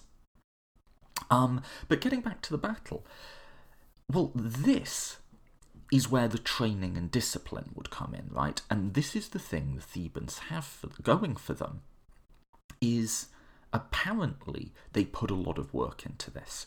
Well, if you've put a lot of work into it, I'm just speculating here, but maybe you can pull off these sorts of swaps much easier.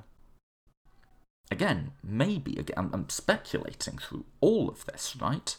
And so maybe if you are able to stay in formation, switch out troops fast, then it makes sense to have 50. Because, in an hour's battle, you give every guy, 5 minutes at the front, give it your all, switch. 5 minutes, give it your all, switch. And you've just got like a well-coordinated buzzsaw cutting into them. Whereas like maybe the Spartans are less good at this. They try to fight for longer, they get tired. This is pure speculation. But maybe that would explain it. Again, I don't know. Like, the switching out makes sense to me because I don't know people could have done this for hours. But on the other hand, if you're face to face with someone trying to kill each other with edged weapons, like, your ability to sort of tactically coordinate in that situation just feels impossible to me. And to go back to my dinosaur analogy, I sort of get the feeling that if we ever could just see it, it would actually be nothing like what any of us are visualising. But whatever it was, whether it was because the massed ranks allowed them to push back, whether it's because they were just better at this sort of spear fighting, whether it's sort of because they were more coordinated in how they moved through it, whatever it was, The Thebans, the best of them, pushed the Spartans back, and they broke. And the Spartans, the tough guys who never run away. And once they've knocked out the elite troops, the sort of command centre of this army, the rest of them, who probably didn't want to be there in the first place, they just run. You know? Like, you're going to run and panic at the best of times if you see other troops running. But when you didn't even want to be fighting in the first place, you're gone. And again, whatever that contest looked like, there was... The highest account we have is only a few hundred of the Thebans died in it, and apparently a common figure that gets cited is the casualties for the victorious army are about 6%. And again, I think that kind of makes sense. Like, I think it would be really difficult to get people, even in an age that had different culture and value and norms, to do something that had a 70% fatality rate. I'm just not sure people would do it. But at 6%, it would require bravery. You'd be terrified. But with the right sort of cultural carrots and sticks, people would do it. The problem is, once you get that mass panic moment, the other side, as much as there's this irresistible urge to run, there's this irresistible urge to pursue. And this is where the real casualties happen, is after the break. And so... our sources are different. Xenophon says 1,000 Spartans died. Diodorus says 4,000. Take your pick. But at any rate, wildly disproportionate casualties. And again, if you think about it, you're going to kill a lot more men, like chasing them down when they're running away from you in no formation, just in a panicked, like, scatter, than you are in... the way I visualise it, which is sort of spear thrusts across a dead zone. But, regardless of how you visualise it, the Thebans win.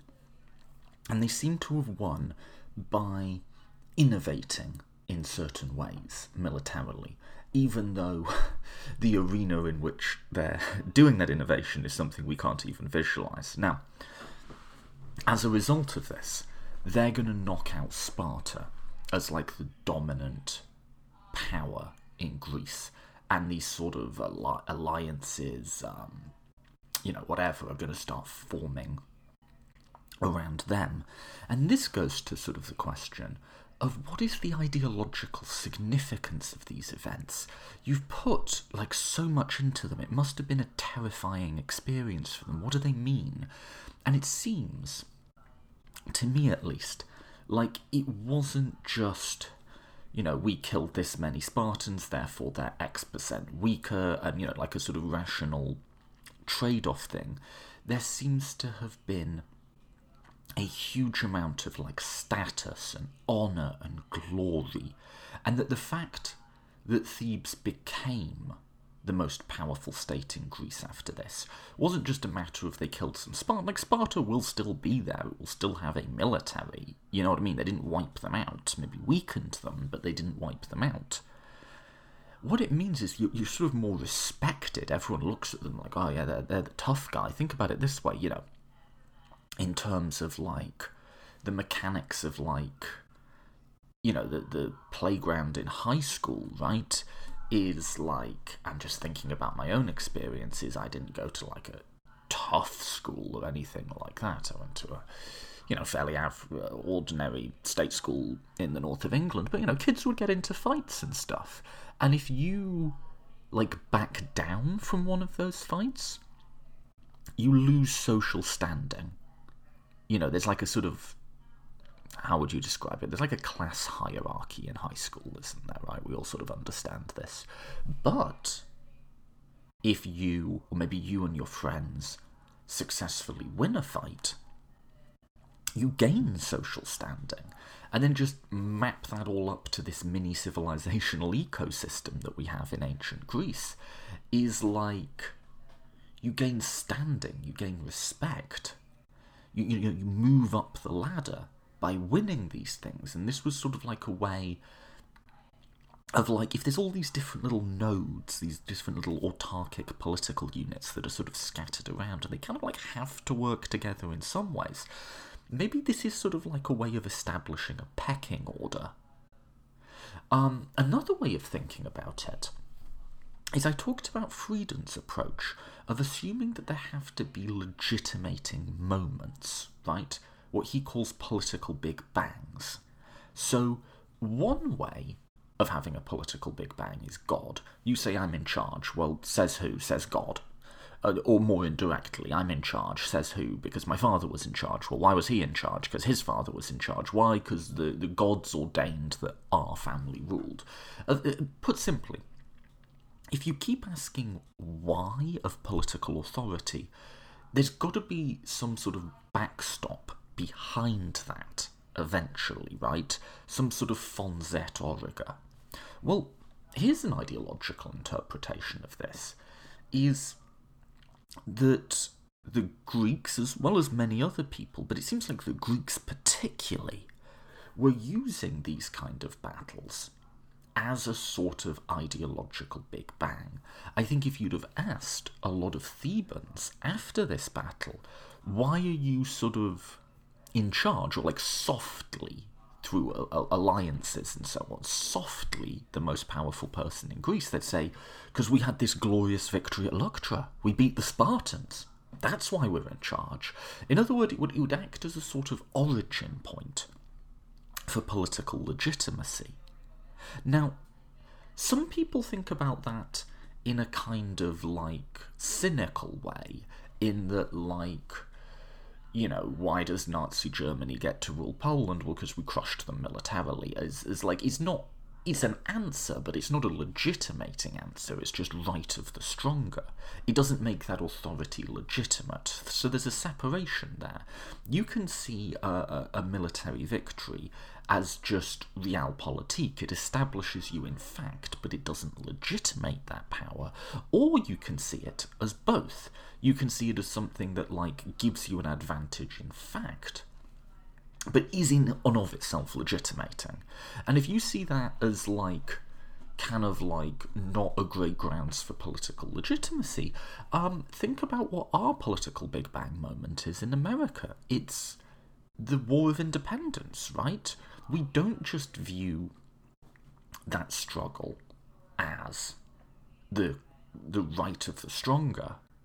We view it as legitimating in some way. Now you can say, and I think people would say, the legitimation goes back before that. It's because the Americans were fighting for the right ideals, or something like that. So in other words, you make your foundational political moment some sort of like set of natural rights for which the Americans may, let's say, have embodied more fully than the British in that.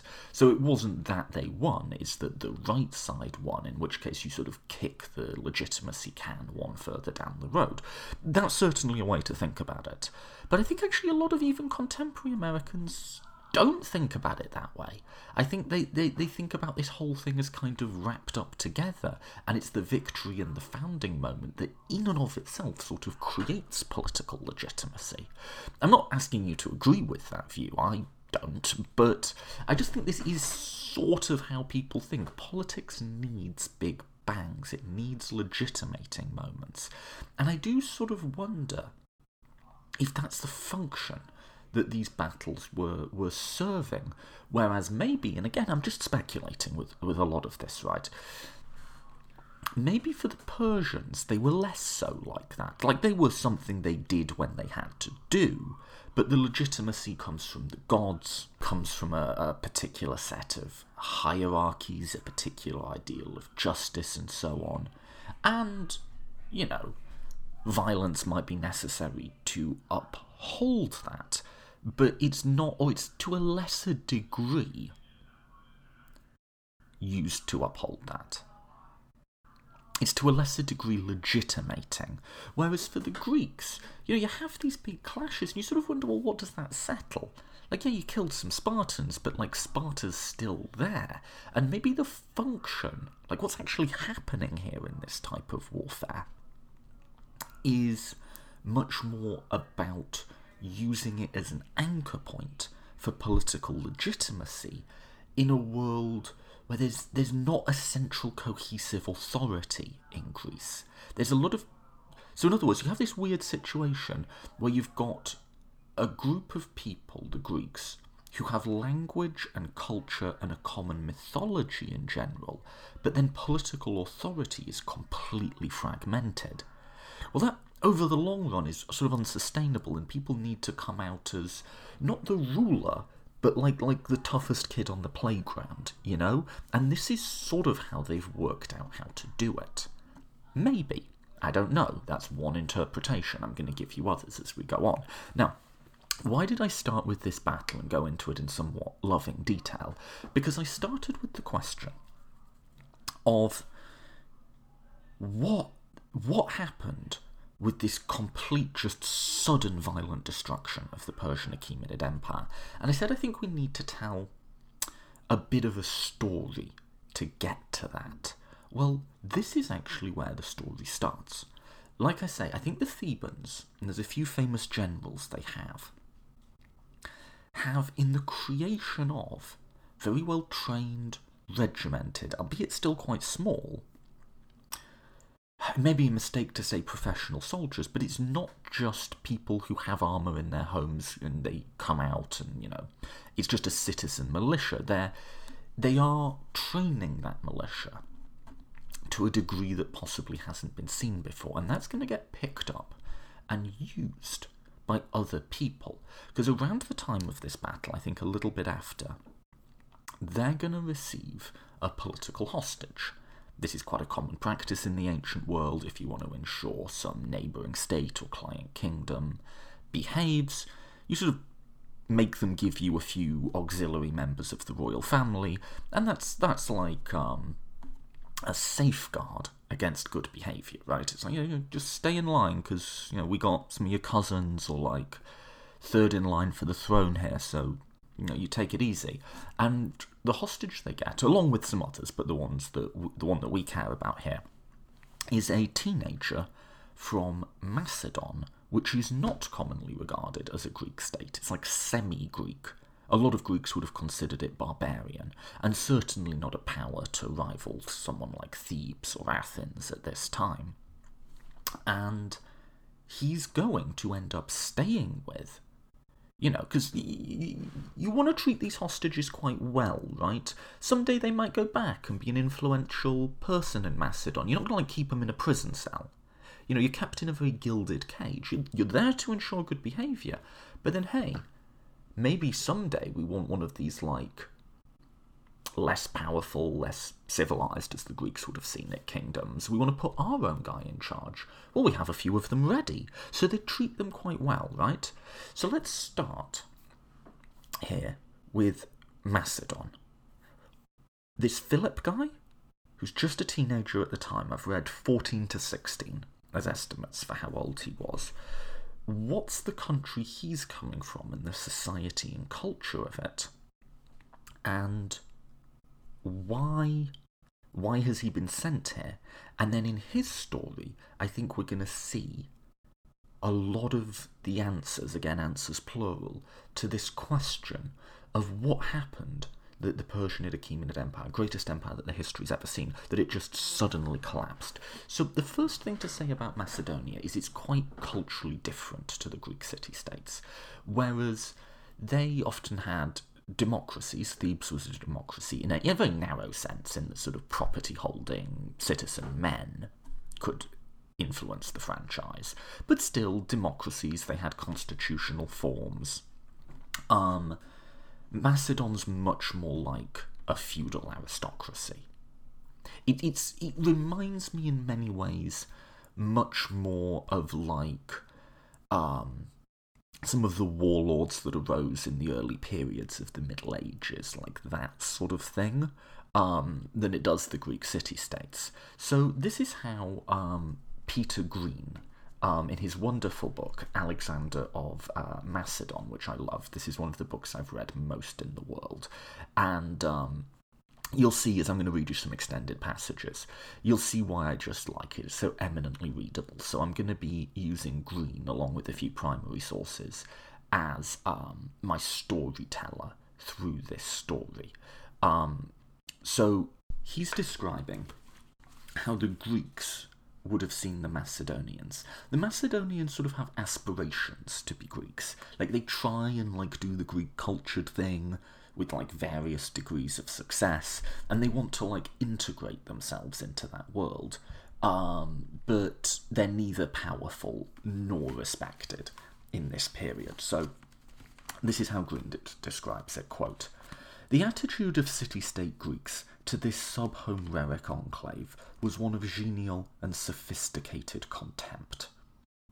They regarded Macedonians in general as semi-savages, uncouth of speech and dialect, retrograde in their political institutions, negligible as fighters, and habitual oath-breakers, who dressed in bear pelts and were much given to deep and swinish potations, tempered with regular bouts of assassination and incest. In a more benevolent mood, Athenians would watch the attempts of the agreed court to Hellenize itself with the patronizing indulgence of some blue-blooded duke called upon to entertain a colonial sugar baron. No one had forgotten that Alexander I, known ironically as the Philippine, had been debarred from the Olympic Games until he matched a pedigree connecting the Argives with the ancient kings. Nor was Macedonia's record in the Persian and Peloponnesian wars likely to improve her standing with patriotic city-state Greeks. Alexander I had collaborated wholeheartedly with the Persians, marrying his sister to a Persian satrap and accompanying Xerxes' army as a kind of liaison officer, though he was not above hedging his bets discreetly after a Greek victory seems possible. After Plataea, he turned on the retreating Persians and carved up a large body of them at the Nine Ways on the lower Strymon. From the spoils, he set up a gold statue of himself at Delphi to emphasize his having, even at the 11th hour, fought on the right side against the barbarian. As though to add insult to injury, he profited by the Persian retreat to subjugate the tribes of Pindus in the west and the Thracian Bindstone in the east, thus almost quadrupling his royal territory. From the silver mines of the lower Strymon, he now began to draw daily revenues amounting to 1 silver talent. He began to strike coins in his own name, the first Macedonian monarch to do so. These were sizable achievements, but not the sort to win him popularity among the Greek city-states. His successors presented an even shadier picture. His son, Perdiccas II, switched allegiance so many times during the Peloponnesian War that one modern scholar thoughtfully provides a tabulated chart to show which side he was on at any given point. What, Athenian Democrats must have said, could you do with a man like that? Not to mention the unspeakable Archelaus, Perdiccas' illegitimate son, who reached the throne by murdering his uncle, cousin, and half-brother, proceeded to marry his father's widow, and was finally murdered himself as a result of his lurid homosexual intrigues." End quote. I should say on that final point that Green's book, which I love, was written in the 70s, and as you can tell, the language he uses can sometimes feel a bit dated. I don't think it's like a bigoted book or anything like that, but it's definitely, he's not using modern social justice language. So that's the picture of how the Greeks saw themselves relative to the Macedonians, which is sort of like something like modern Albania, something like that. There is a modern Macedon as well, although in the ancient world the borders of this state are shifting all the time as it contends with both the Greeks and other quote-unquote barbarians to the north of Greece. Well, how did the Macedonians feel about this? Well, there seems to have been a concerted push by many Macedonian kings to try and dress themselves up culturally, to get Greek poets and playwrights in and, make them shine up their image, And this is something that was apparently by the sort of Macedonian barons and the warlords who ruled this society. something they had an almost comical lack of interest in. Like, the rulers might have understood the need to sort of clean up their image for, like, foreign policy propaganda, but this was not something that ever penetrated the society deeply. So again, quoting from Green on this point of the Macedonian barons, quote, "They had no intention of being reduced to the status of provincial vassal barons if they could help it, and most of them viewed the king's Hellenization policy with fierce distaste. Warriors who wore cords around their waist until they had killed a man in battle, who could not even sit at meat with their fellows until they had speared a wild boar single-handed, who drank from cattle horns like Vikings. Such men were not the stuff of which a cultural renaissance is made." End quote. And so I think, again, as we're talking about ideologies of the ancients, it's interesting, isn't it? This power that culture can have, and this power that being seen as cultured can have. And the Greeks just seem to have been very good at this. Even peoples like the Romans, who just militarily crushed the Greeks and enslaved big chunks of their population, still sort of wanted to be like the Greeks. And for people like the Macedonians at the time, who were less powerful than the Greeks, the drive must have been even stronger. And it's interesting, like, what's that sort of power? What's the foundation of that? But it's a thing, isn't it? And maybe in the modern world, you can look at the English, where, like, there's no contest anymore. It's not even close. The American Empire is more powerful than... I don't even know we'd say that the British have an empire anymore. We still got, like, Scotland and Wales and Northern Ireland, although maybe not for much longer, and the Falklands and some other territories. And yet, Americans kind of want to be like British people, which, as an American living in the US, I've always found kind of weird. But it is this weird, like, desire for cultural emulation of some people that has really shifted history to quite a large degree. So there's that, and that's just an interesting thought here, that the people who are going to really hack the ancient military game in a way that no one has before, don't have that sort of cultural standing, but they want to, or they often want to. But more generally, I think of the Macedonians, and this is a very loose sort of historical distinction I make. When you look at hierarchical top-down societies in the sort of pre-modern period, there seems to be at least two different types. Or probably more than two, or maybe it's more like a spectrum. But I would see sort of the Persians as more of like an aristocratic hierarchy. And I would see the Macedonians as more of sort of like a warrior hierarchy. And the difference is the aristocratic hierarchy will definitely use violence to enforce their power, but they actually like to be removed from it one step. They'll do it when it's necessary. And like I said about this battle, it's probably not the first thing they would say when you ask why should you be in charge. They'll appeal to tradition, to hierarchy, to gods. Think about something like the monarchies in France before the Revolution, something like that, right? They've become removed from the realities of violent oppression that are necessary to justify their rule. And if you just think about like what they do all day, they kind of sit around and like broadcast their opulence, right? Again, and that fits with this domination theory that I've been using, in that the way they exercise domination is symbolically and through showing their wealth and their artistic taste and their architectural accomplishments in a way that often antagonizes their populations, as all forms of domination tend to antagonize the dominated. So that's like an aristocratic hierarchy, which you can see in like the High Middle Ages, and I would sort of interpret Persia that way. There's then like warrior hierarchies, so like the men who fought, you know, in the Battle of Hastings. They often, like, the leaders, like Harold Godwinson, fought in the front line, you know? He was there with the troops. And it seemed to be something he was really into and really good at. And that strikes me much more as like a warrior hierarchy, where the people at the top are still directly connected with the violence that they use to perpetuate that domination. And there's a few ways you can think about that, right?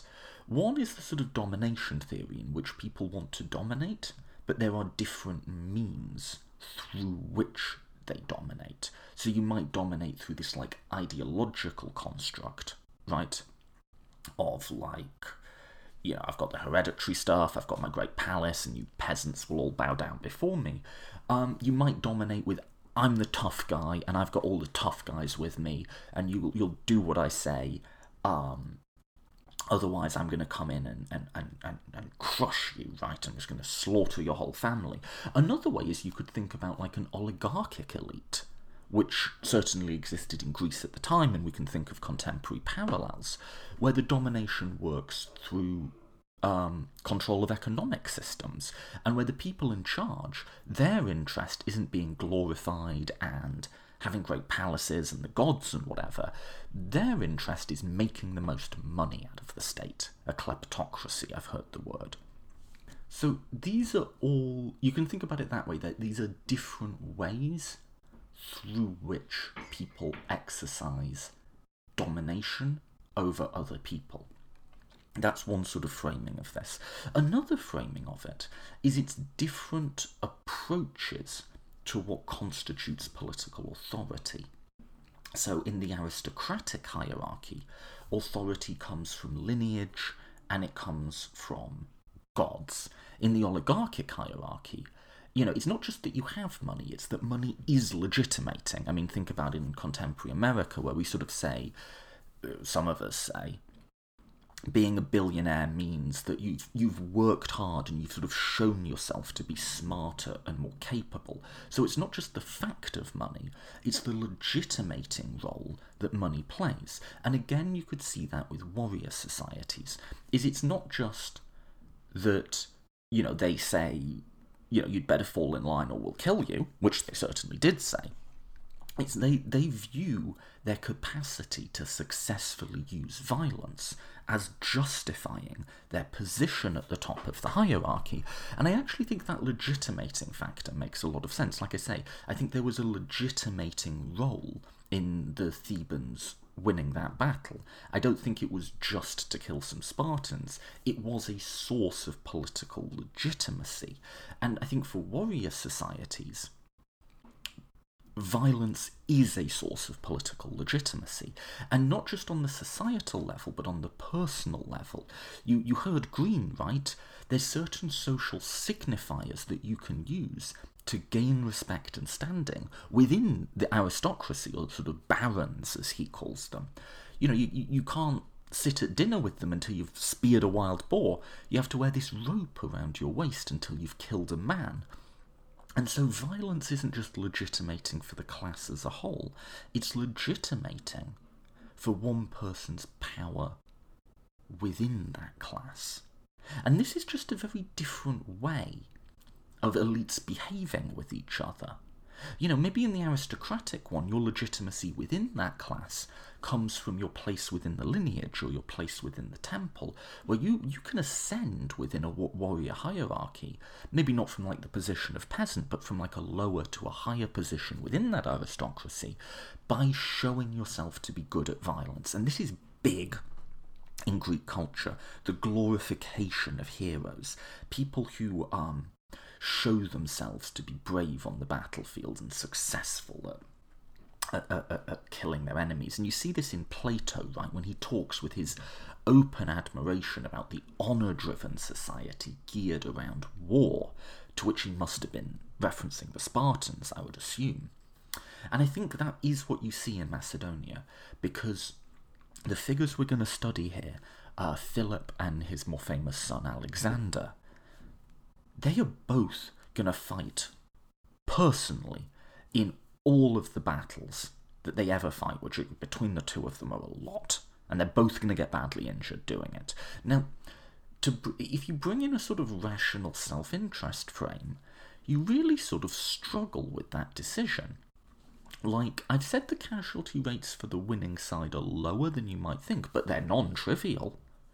Why would you put yourself in frontline combat if you can help it? Not everybody did at the time, but these guys did, and it seems to me at least like they wanted to. They weren't thinking about it as rational self-interest. They were thinking about it as winning glory and honour, arete, for themselves. So that's Macedonia. Now, through a complex sort of series of interactions, they're going to find themselves in a relationship with Thebes, where they have to give hostages. So, let's do the backstory real quick. Philip at this time is third in line to the throne. He's the third son of the current king of Macedonia, Ammiantus. And he, like many Macedonian monarchs of this period, is not a successful or respected monarch, and he's going to get himself in trouble with a lot of intrigue at the Macedonian royal court. So let's let Green take up the story again. Ammiantus, everyone agreed, was a joke. Like most of his predecessors, trimmers, traitors, drunks, murderers, facilitating money grubbers, cowardly and ineffective despots, the agreed dynasty had not won much respect from Greek public, and Ammiantus did little to improve matters. He touted indiscriminately for alliances, approaching at various times everyone from the Thebans to the remarkable Jason of Paris. In his efforts to please Athens and protect his own crumbling authority, he had even gone so far as to adopt an Athenian general as his son. He, and Macedonia, could clearly be discounted. On top of this, the usual palace intrigues continued to flourish. The king's wife, Eurydice, had taken a lover, a Macedonian nobleman named Ptolemy. With enviable sang-froid, she married Ptolemy off to her own daughter, in order, presumably, to have an unchallengeable reason for keeping him around the house. After a while, she got careless, and Ammiantes actually caught her in bed with his son-in-law. Unwisely, he did nothing, as usual. He was much attached to his daughter and anxious to avoid any scandal that might cause her distress. Ptolemy, however, showed little gratitude for this forbearance. Like most Macedonian aristocrats, his ambition was equalled only by his unscrupulousness. To enjoy the queen's person was for him simply a foretaste of the headier delights conferred by royal authority. Compared to him, Rizzio and Darnley were sentimental amateurs, but then Eurydice, one suspects, could have taught Mary a thing or two as well. This fascinating pair now decided to murder the king and set up Ptolemy as king in his stead, an act of pure usurpation rather than a bid on behalf of one of the out-kingdoms. Here, however, they reckoned without Eurydice's daughter, whose Grisella-like submissiveness clearly drew the line at patricide, and who lost no time in warning her father of what was afoot. However, any social embarrassment the situation might have caused at court was obviated by Ammiantes promptly dying, perhaps of shock. He was, after all, close on 80. End quote. And then a lot of people have wondered, did this Ptolemy guy, who's married to the king's daughter and having an affair with the king's wife, did the king really die of shock, or did maybe he have him killed because he wants the throne? So that's always sort of been an open question with this story. So what happens next continues along the exact same lines that the story has so far. So Philip's just had his father assassinated, and he has two older brothers, Alexander and Peridarchus, in line ahead of him. Ptolemy, the guy who may or may not have just killed his father, makes a bid for the throne, but apparently most of the rest of the aristocracy is like, no, it should go to his eldest son Alexander. And, that goes on for a little bit. However, eventually, Ptolemy retires for a bit, and then same as ever, assassinates the new king, Philip's brother, apparently during a Macedonian folk dancing festival. Then the next brother, Peridacus, becomes king. And again, this has to be negotiated. So you've got this Ptolemy who's just killed a couple of people in the way to the throne, and this young king who's apparently too young to rule, but still a legitimate one. And the case is arbitrated by the Thebans, right? And they come in, and you think about how, like, sometimes powerful Western states will come in and, like, tell a country in civil war, all right, all of you all sit down, we're going to hash this out. And that's apparently what happened here. And Thebes forms a sort of alliance with them, but also takes with them a number of hostages to ensure good behaviour. And what they do is they say, Peridacus, he's the king, but because he's still young, we'll need a regent, and that'll be you, Ptolemy. And so they sort of come up with that as like a diplomatic compromise, and then like, you'll had better, stay loyal, otherwise, we've got your hostages. Now, one of those hostages is the next brother in line, Philip. And if you're having trouble keeping track of all this, yeah, believe me, I know. But the upshot is, complete intrigue and chaos at home have led Philip being sent as a hostage to Thebes.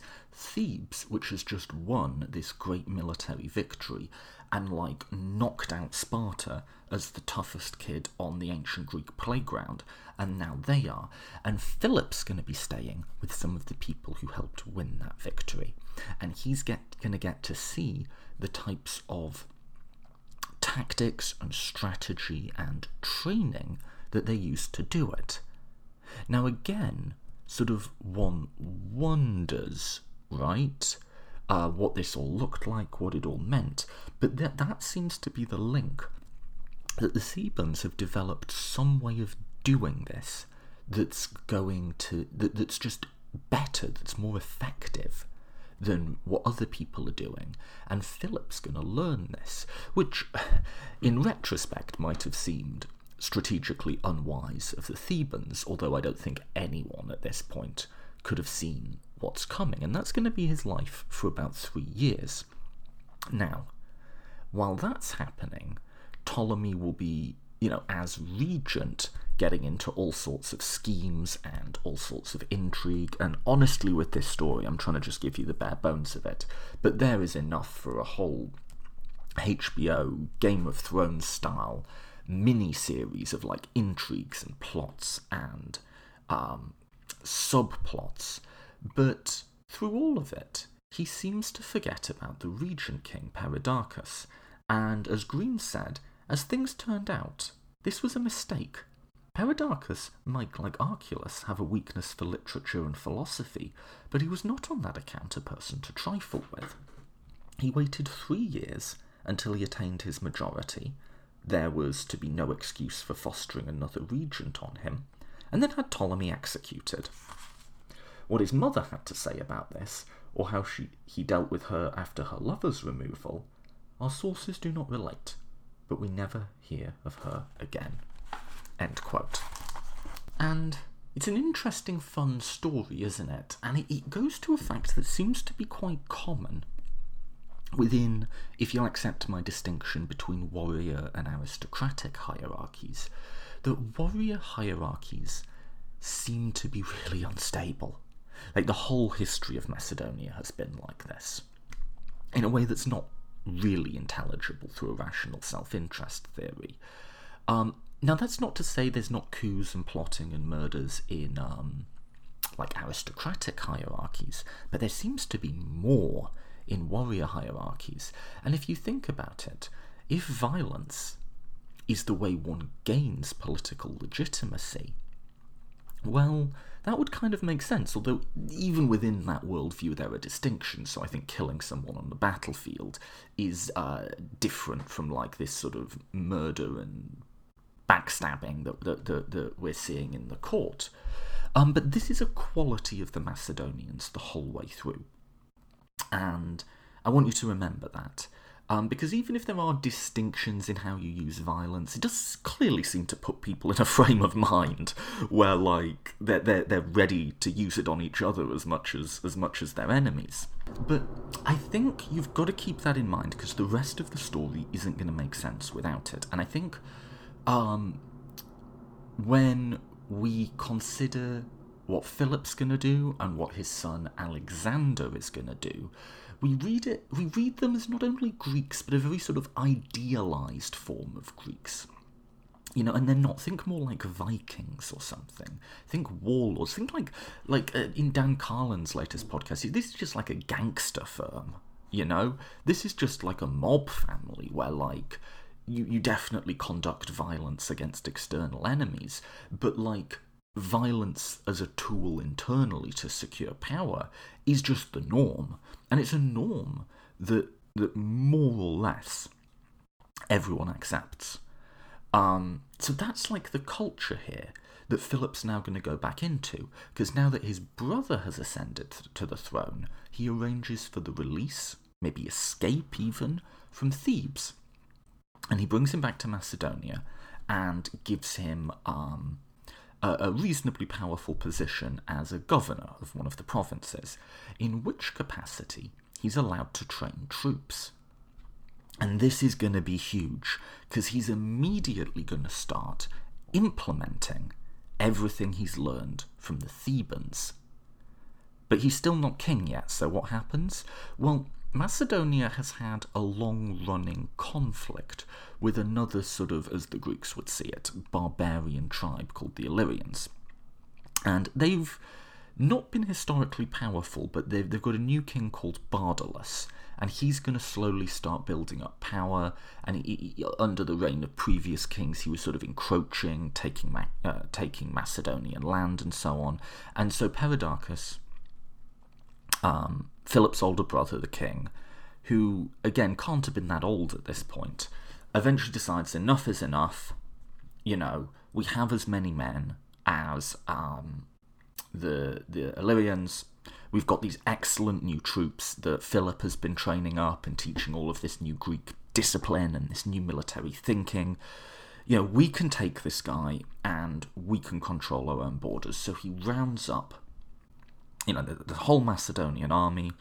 Sources vary, but maybe about 10,000 men on each side, sort of a deal for this. And he marches out to confront Bardalus, and he gets annihilated. It's one of these total defeats, and we don't have sources on the battle. Maybe they were all just cut down, maybe more likely there was one of these mass panics and routs and they get pursued. But everyone is killed. The king is killed, most of the army's gone, the casualty figures range, but something like 7,000 or 8,000, so like 70 to 80% of the entire national army is gone. And now Philip is next in line to the throne, and has come to it in what has to be just about the worst circumstances imaginable.